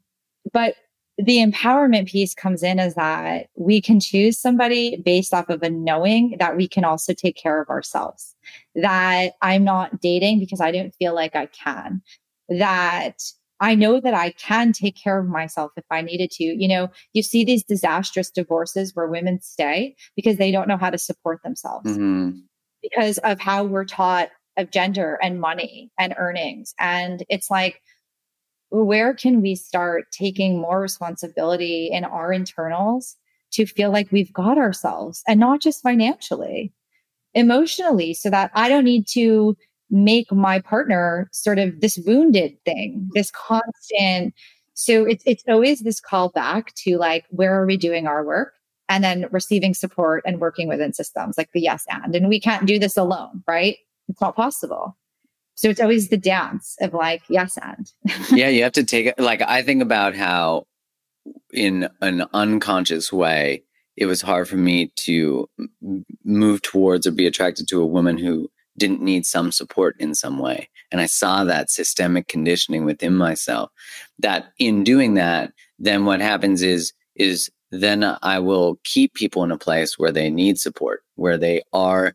And that's so that there's one that I'm not enough without providing, and they're not enough without a flaw or something that needs to be provided for. And it's so interesting to see that within the systemic nature of patriarchy and relational structures, to see how unconsciously, even though I think about how I think, and I am aware of a few of the things I do, I am continuously being exposed to new layers of unconscious hooks I create, of like where I place my value, and being able to see that is freeing, because when you call it out, then it has no power anymore. And it also frees other people, like the person you might be trying to get the hook with, which is really interesting. You're right. Like, you're part of a system, so you heal the system by changing within it. But then collectively, we have to take a look at like, what things do not work for us? What things are because you were saying like, it's easy to look at an Instagram that's based on a dude with a Lamborghini and judge it, versus like, what are the systems that created the need that is where what he or she or whatever thinks is valuable. And I think that really comes back to what you said earlier, which is the deeper you go within yourself, then all of a sudden you're able to look at everything around you with this sense of like, what was the systemic conditioning of that person? Then you're able to look at your partner or your parent or a friend and say like, their response right now is to protect themselves. I'm not going to tolerate it if it's unhealthy, but I have compassion for where it comes from. There's an empathy that is like, there's a system that shaped you that you think this is the best available behavior to you right now. And it's not helpful, so I'm not going to tolerate it, but I'm going to have empathy for it. I'm going to say, this isn't who you are. This is just what you've been taught to be. And it's like, again, empathy doesn't mean acceptance. It doesn't mean forgiveness. It doesn't mean that a lot of behaviors are okay. It just means that, we got to a place where I don't want that poison anymore. Like, I don't want to keep living my life every day, making them wrong so I can feel right, because that's what it is. It's like, it's a trauma response where our ego needs to be like, but I'm right here, but I'm not wrong. And every time we get into that response, we get out of healing.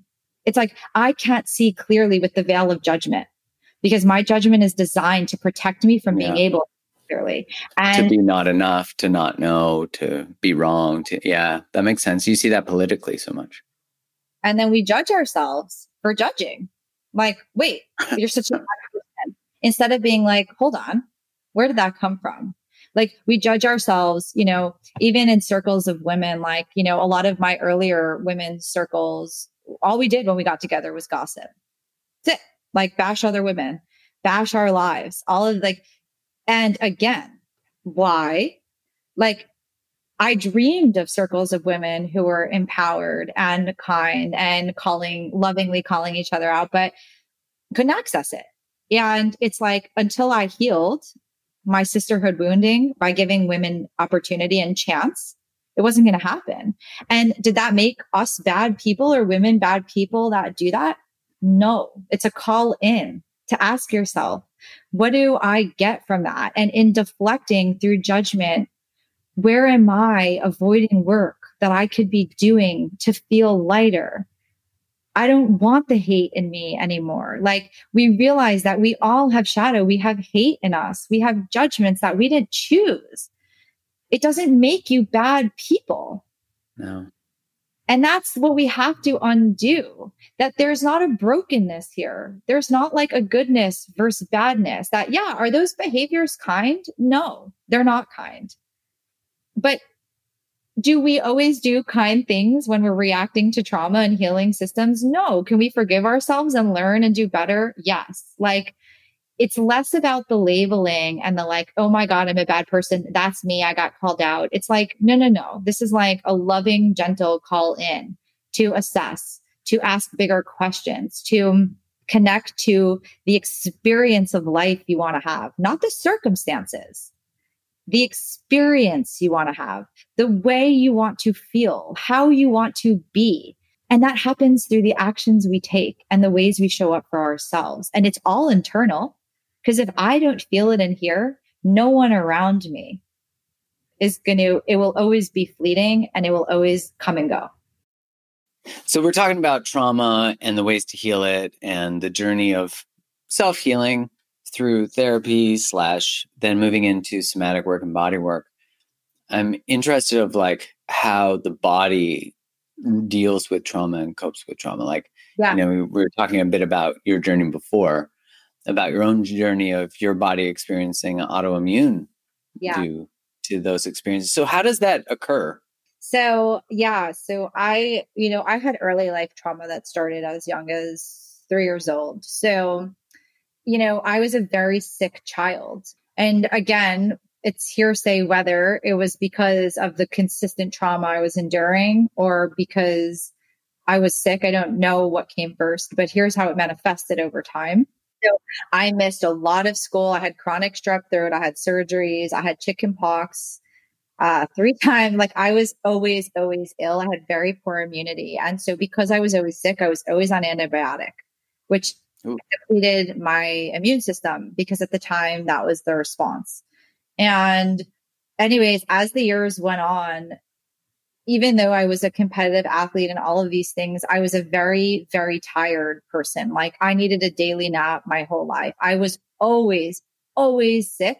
Like I always had something, whether it was strep, a cold, bronchitis, a fever, like every other month, even into my adulthood. Like I had chronic bronchial pneumonia. I developed shingles like at a very young age, like late 20s, early 30s. And anyways, to link this to my story and headaches were a huge thing. Back pain, body pain, like the whole thing. And I just thought that I was a sick person and that I was manifesting this because I couldn't get better. That like, because I was so scared of always getting sick, that I was getting more sick. Anyways, all of this dialogue that we hear. And the reality was that I was consistently sick. And no matter what I tried, I wasn't getting better. And to further this, my hormones were completely out of whack because what does trauma do to your body? It messes with your cortisol. It messes with your dopamine, your serotonin, all of these hormones that women need and that stabilize us for estrogen production, progesterone production. So I became completely like I lost my period completely. And, anyways, so all of this is that living in constant fight or flight depletes the body, and a fight or flight body is not going to thrive. And for some people, it manifests in illness. And I consistently lived in fight or flight. And on top of the fact that I think when we're survivors of trauma, we don't sleep well, we have insomnia, and we're always anxious. We're always looking. And so we're always depleting the systems, always. And so for many, it's very hard to stay healthy. And so in healing trauma, and not necessarily like finding this regulated nervous system constantly, because that's not real, but in understanding how to find grounding, more balance, more regulation, and in healing my emotional constipation, which is how I refer to it, like in healing shame and all of the emotions and learning to get uncomfortable and express my trauma through my body to release it, I started getting better. Yeah, it was like I was sharing, this is the longest stretch in my life that I haven't been ill. And it's been the greatest blessing to feel like, wow, I'm actually a healthy woman. That's such an incredible feeling. I can only imagine. Yeah. When I worked as a rep, I sold this drug that was for irritable bowel syndrome. And there was some correlation in the research to sexual trauma and irritable bowel, but that was very much dismissed. I remember in the conversations, like, that evidence is loose. And at this time, remember, I'm like 24. I haven't read or learned about all of this stuff. I'm in the scientific model of the only way of evidence-based way of seeing the world. So if it didn't have good evidence, it couldn't be true. That was sort of what I was taught to the way to think. And I remember a lot of the times the family physician's response, not to maybe the face of the IBS patient, but to, and this was true of also with fibromyalgia. I remember these conversations happened about both of those. And I remember the physicians would express, some of them, like, oh, it's all in their head. It's a psychosomatic. And I was like, now in hindsight, I look back and I am reading Molecules of Emotion right now, which is such a cool book all about psychoneuroimmunology. Yeah. And it was so interesting looking back. I'm like, of course it was all in their neurotransmitters and their hormones, because their bodies are, when you're in fight, flight, freeze, fawn, your body's not like, hey, we should digest this food because we certainly we need that. It's like no blood goes to, or very little blood goes to the gastrointestinal system and to digestion. So of course, inhibited digestion is a sign of being in a freeze state or being stuck in a trauma state. And now that just seems so logical. And, when I started to research a lot of the science on relationships, I remember seeing like, there's a delayed healing for people in high conflict relationships. There's a larger amount of leaky gut in people in high conflict relationships. And then, you just follow the cascade. Okay, well, if it's a small wound that heals in 5 days is delayed by a day, just by a high conflict relationship, that's a large amount of delay. Imagine what it does to a body suffering from heart disease or cancer or any form of autoimmune, or what leaky gut leads to, which is, toxins getting into the blood and then inflammation, et cetera, et cetera. Inflammation is what leads to disease. So, it makes such logical sense that all of these are connected, but you didn't have to go back very far in research or science to that doctors of certain specialties believe, they're not connected, that all these things aren't integrated and part. It's a system, that the human body is not a system, and that trauma wouldn't do that to our bodies. To me, it's like that babies couldn't feel pain. That used to be a thought. How the fuck was that a thought? Right. There was a study that showed how many cancer patients actually have trauma in their lives. Here's the thing. It's like, and I want to bring this back to the medical field and the mental health profession. And a lot of listeners might not agree with this, but not everything is going to be scientifically proved to be true.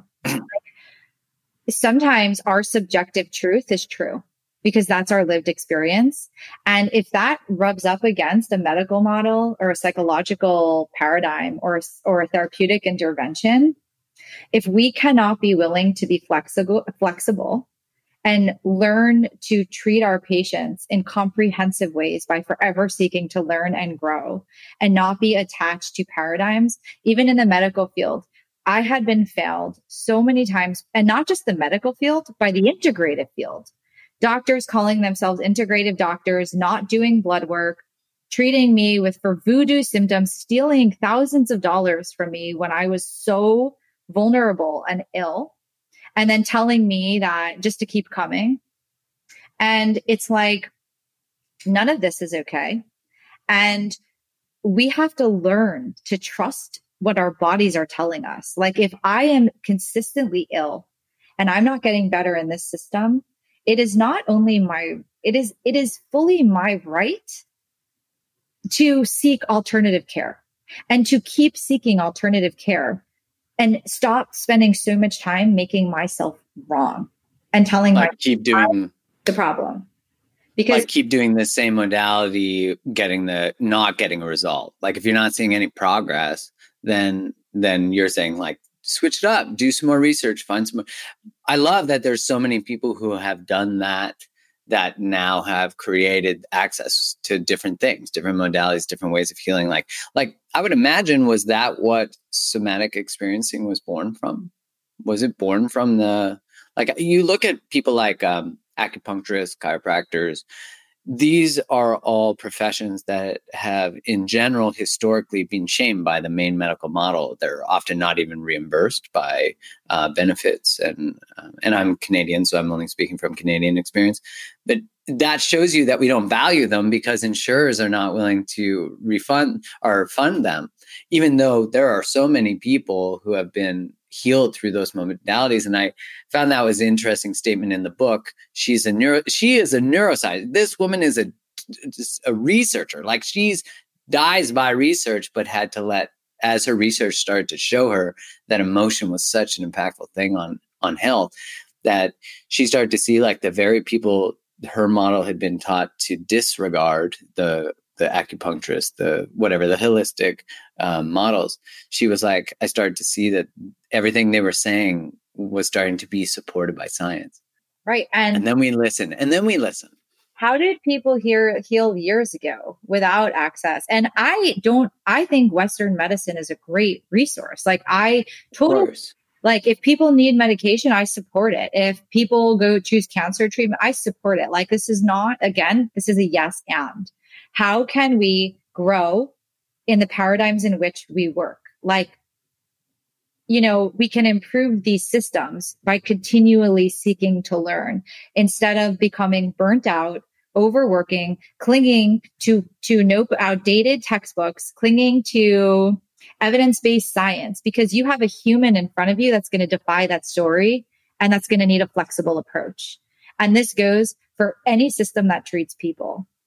Like there is no such thing as a cookie cutter method for a single human in any field. Like we are so nuanced and different. And it's like, there's no way physical illness cannot be linked to trauma.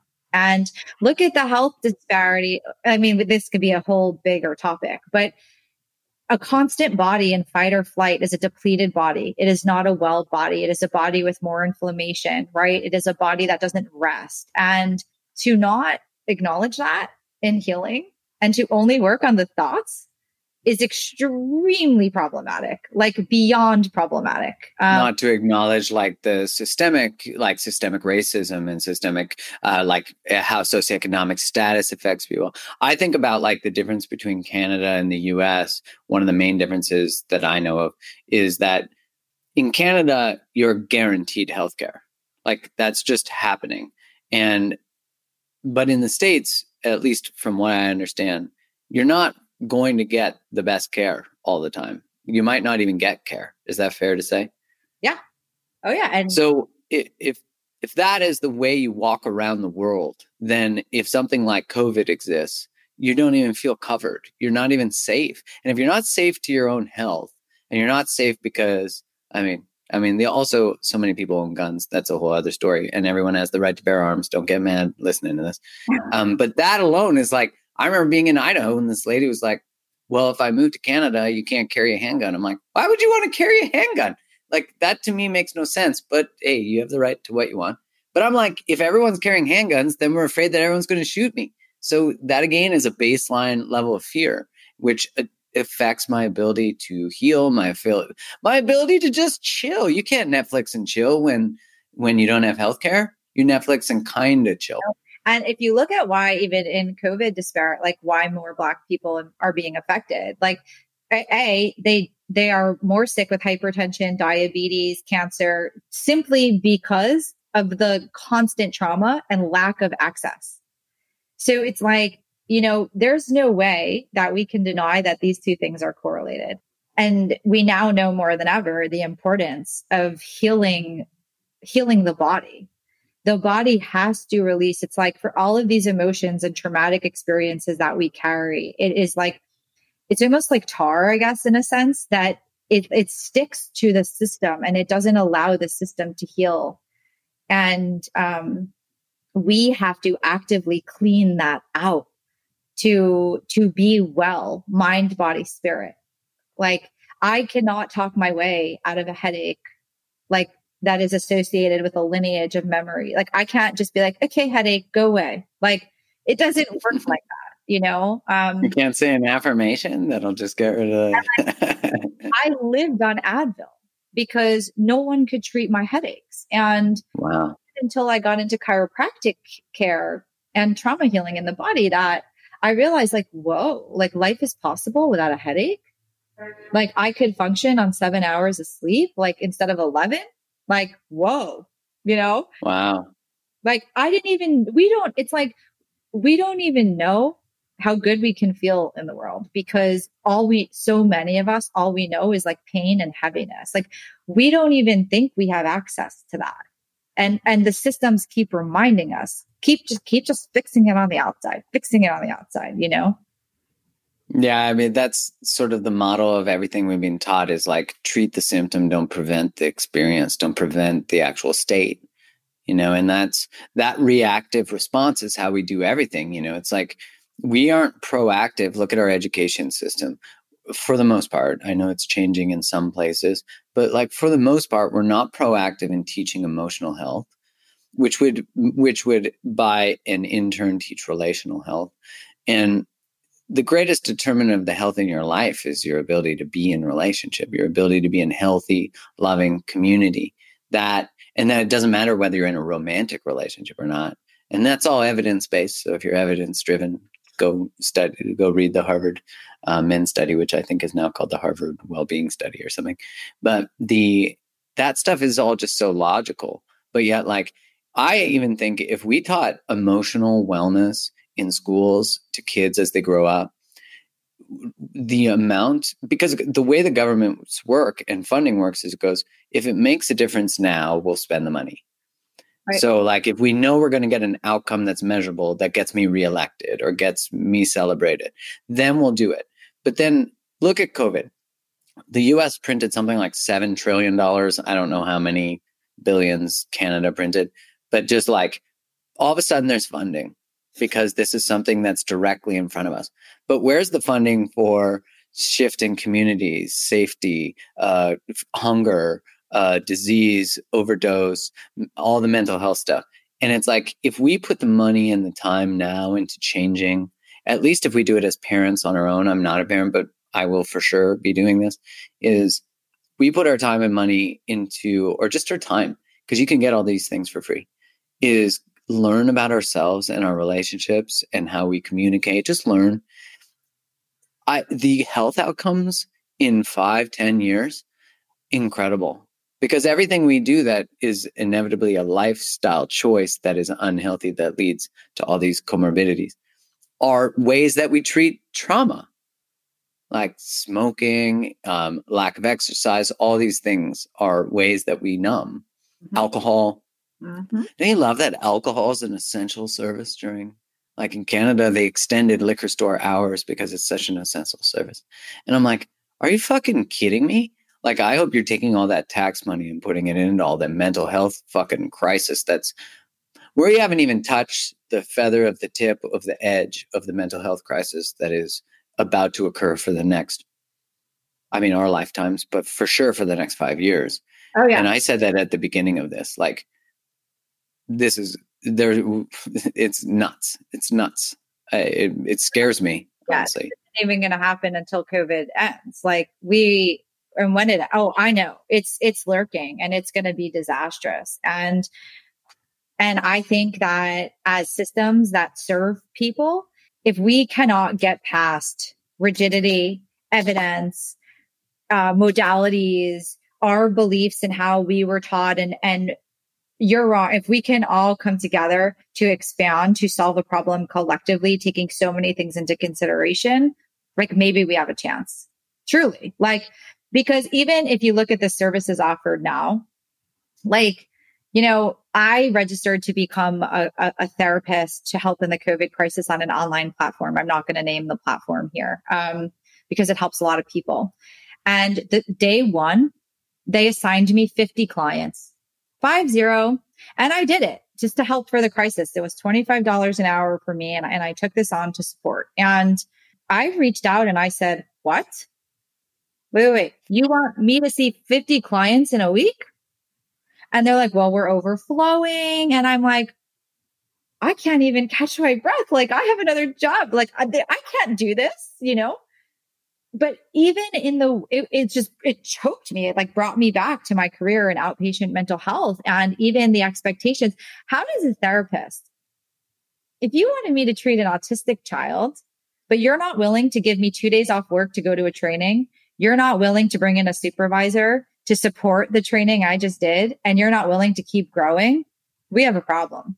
Like, and that's the thing. It's like, time is money. Numbers are money. Like, there's in mental health systems. And so they're designed to fail people. Is that because are these privately funded or are these publicly funded? Any kind of outpatient, they're all grant funded. Like, they're all nonprofit. It's not about people. It's not about getting better. And even with doctors, it's the same thing. Like, doctors are not being paid nearly what they were. And like, they only get X amount of time with you. They don't have time in a day to spend time and expand their consciousness and read a new, more progressive. Again, it's like, here we go. Capitalism. Like, if that is the overarching thing, that time is money, people are dying every day in the system because we can't help people. And we don't think it's like, people think it's normal behavior, like that this is right. There's got to be another paradigm. Like, I don't know what it looks like, but it can't be this. Like, we have to have space for self-care, for growth, for our own healing, for our own, like, for so many things. And it's not given.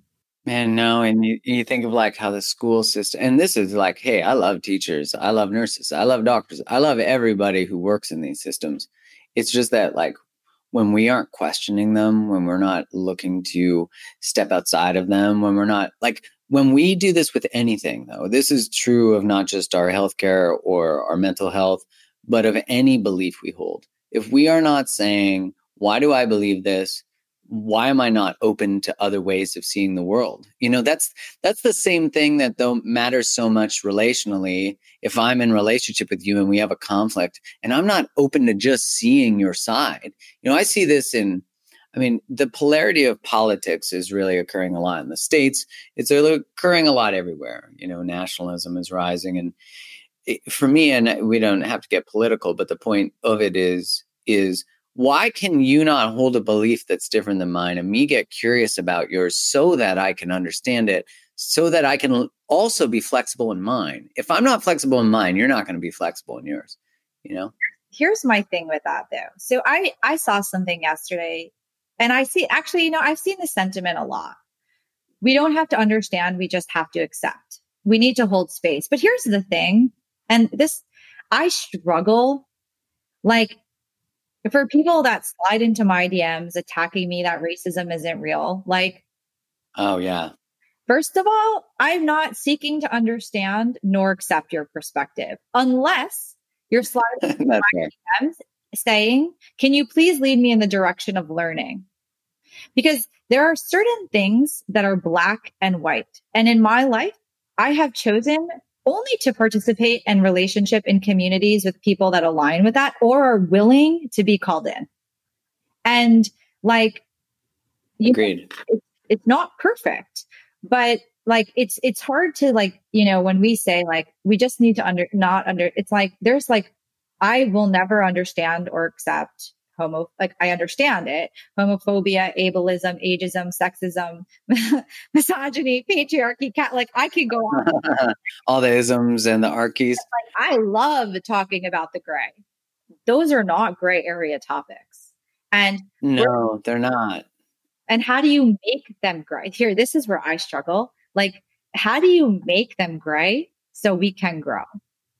Like, how do we? I certainly agree with you. I'm sorry, go on. I didn't. Yeah, that's right. Like, I always struggle in this area. Like, I don't want to shut people down because I want them to have the opportunity, but I can't engage in rhetoric that is not only harmful, but deadly. Yeah, like a conversation like racism doesn't exist. I'm not even going to participate in that conversation because it's not worth my energy, because they're not even, hey, tell me about how racism might exist in ways I don't know. That's a totally different, and that could be coming from someone who, I mean, that's occurred, I think, from a lot of white people more recently being like, oh shit, I didn't know, or I didn't realize, or whatever the statement might be. I think though about things like people who are against like gay marriage, something like that, where I'm like, I don't understand why you care that someone else wants to marry someone they love. It in no way affects you. But then, and so I do get triggered by it and I get reactive, but I do understand that by being open to that, it means now that their belief system that has been indoctrinated in them might be wrong. And if they're open to that, because no one can look at two people in love from their soul, from their heart, and not go, you have the right to everything you want. It doesn't harm anybody. You're just loving who you love. Go do you. But when that threatens my indoctrinated part of myself that no one ever said I had the right to go and do what I want, or I had the right to be who I am, then we cling tighter. We cling tighter to these beliefs that are, as soon as you recognize that a belief of yours is false, then now the first time you ever do that, you're now open to the possibility that all your beliefs are false. And that causes an existential crisis for people. Really, it causes a death of self, who was clinging, who needs certainty, who needs everything to be the way it was shown. And, I don't think anyone's born as a hateful person. No. For sure not. It's learned. And so I have compassion for where it comes from. But, we were saying earlier, like, there's a difference between compassion and tolerance. You can have empathy and compassion, but you don't need to tolerate bullshit. And it's a hard line, right? If we're thinking about, and we see a lot of this, like new world not returning to normal. And, there's a lot of things internally that's like, I see that I learn a lot about this. There's an amazing account on Instagram, the Racism Recovery Center, and she speaks a lot to like discerning between who's stepping in and who's hateful and a lot of these things. And it's, these are hard things because those don't feel like you're right, I'm wrong conversations. Those feel like moral value, humanity conversations where like, I don't even know how to enter a debate about right or wrong here. And like, I totally get the religious, and the piece to that too is that if you're in institutions and systems that are forever objectifying a type of behavior or a person, they are no longer human, which is how then we hate. And so it's easier to align with something if the person doing the behavior is less of a human. And people don't even realize that in disowning another's humanity, they're disowning their humanity. And so then you're not even having a conversation with love and heart and humanity. You're speaking to hate, and it becomes this thing that is not everyone's going to be ready for it. And do we need the masses to align to move change forward? It's a question I think about and ponder a lot. Like, my energy is not well spent in somebody so indoctrinated and afraid and unwilling. But outcasting them also is so dangerous. Like, there is so much there. I have no answers for that. But I think about these things a lot. Like, they just need to be loved and brought back into humanity. Like, and I know it sounds so frou-frou, but like, it's so sad to watch and see that level of hate and disownment of self, because that's what you have to do to hate another person.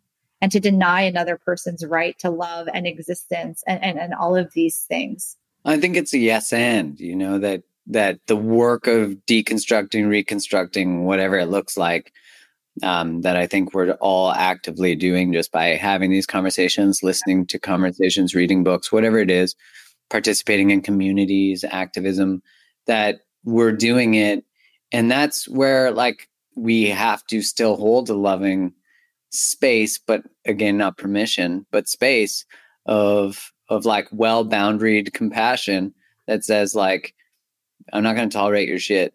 But you know, it's like when I deal with people who are trolls, I don't deal with them because it's not worth my time. You know, like someone whose job and worth is found in just trolling is just not, they're not open to seeing the world in a different way. But you know, it's a, afraid. They're afraid of who they're going to become if they leave this system. And really what they're looking for is permission to leave by trolling you. Like if I bring you down and bring you here, then we will just suffer together. And it's, you know, it's a powerful thing to feel like, wow, I have to spend my time hating and berating and trolling. And it's, the whole psychology behind it is wow, like what has happened it is that we're here, you know, and it's real and it's hurtful and we're people behind these squares. Like, you know, I think sometimes, you know, people forget that, that's for sure.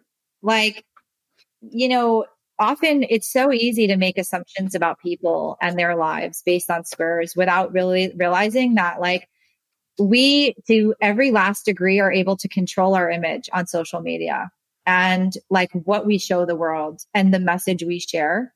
No one has any idea actually what we do in our lives and who we are as people and how we think the waiter and what we're actually doing for activism or not doing. And it's dangerous.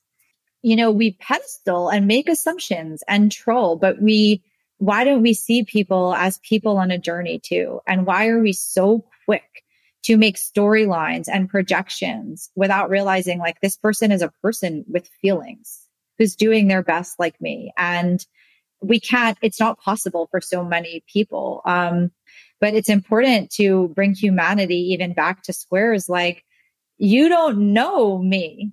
I don't know. I know what you want me to know, but there's so many nuances of you that I cannot possibly know, you know? And so remembering that as we spend our days literally living in social media, scrolling land, like where are we not living in our own lives and feeling fulfilled in our, and all of these things that we're pedestaling and seeking out different lives and all of these things that we do, again, not in judgment, but in like, I want that, but I can't have it, instead of putting the energy into permission and healing that part of us. Right. Anyways, that was another, but. Well, it is interesting how much energy people will spend in policing other people, you know, rather than just like participating in conversations and building community, but they're online. And what I find so fascinating about online is it's like people can act in a way that there's no social consequence.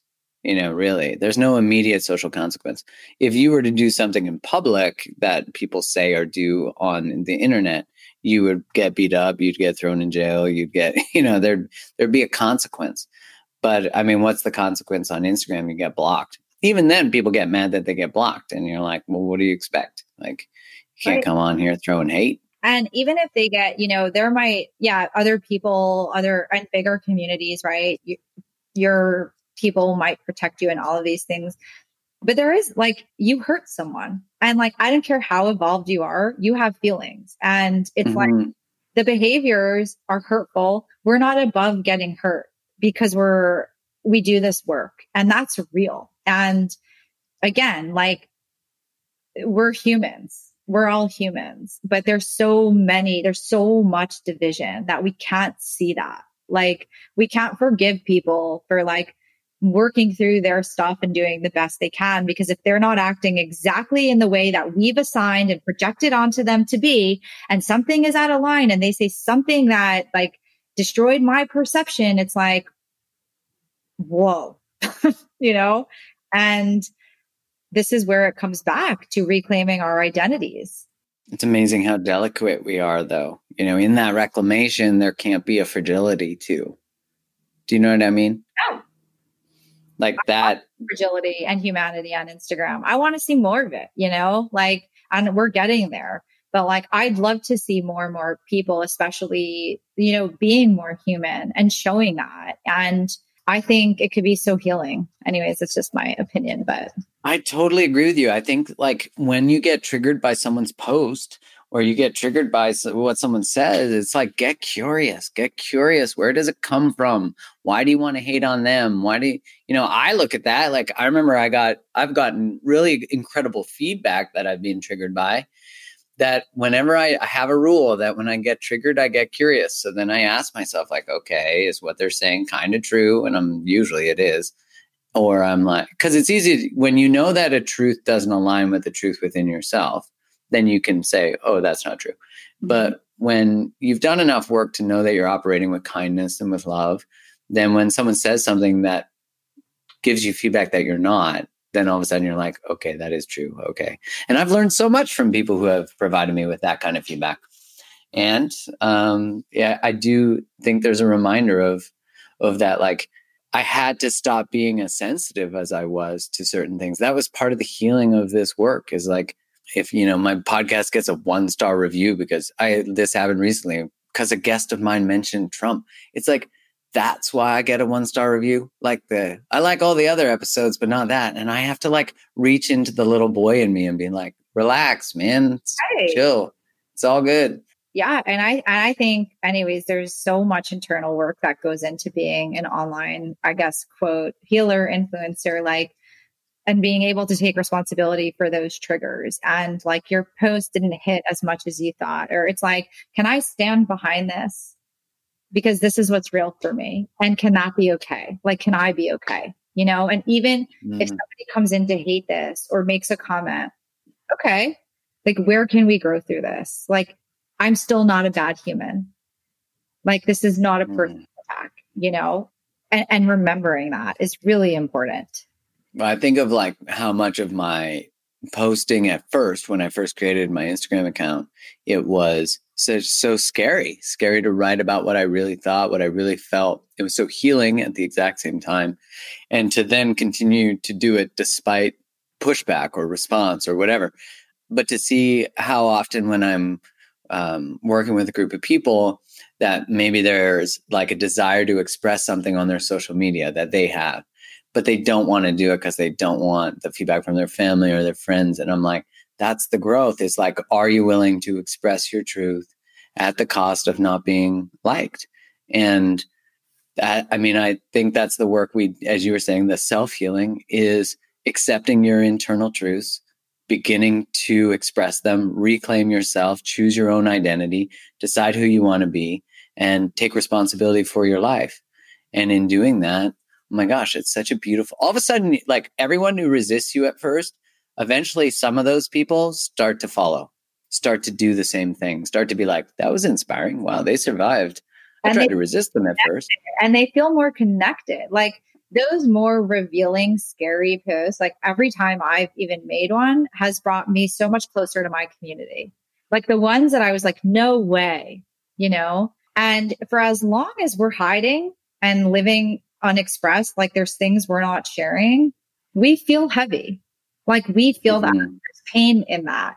And there's also pain in that the fact that we're unexpressed is that it is such a threat to the system, and it's painful. It's not easy. And again, this comes into like, I intellectually know why I'm not doing it, but the healing choice is to do it because that's the life I want to experience. I want to feel free.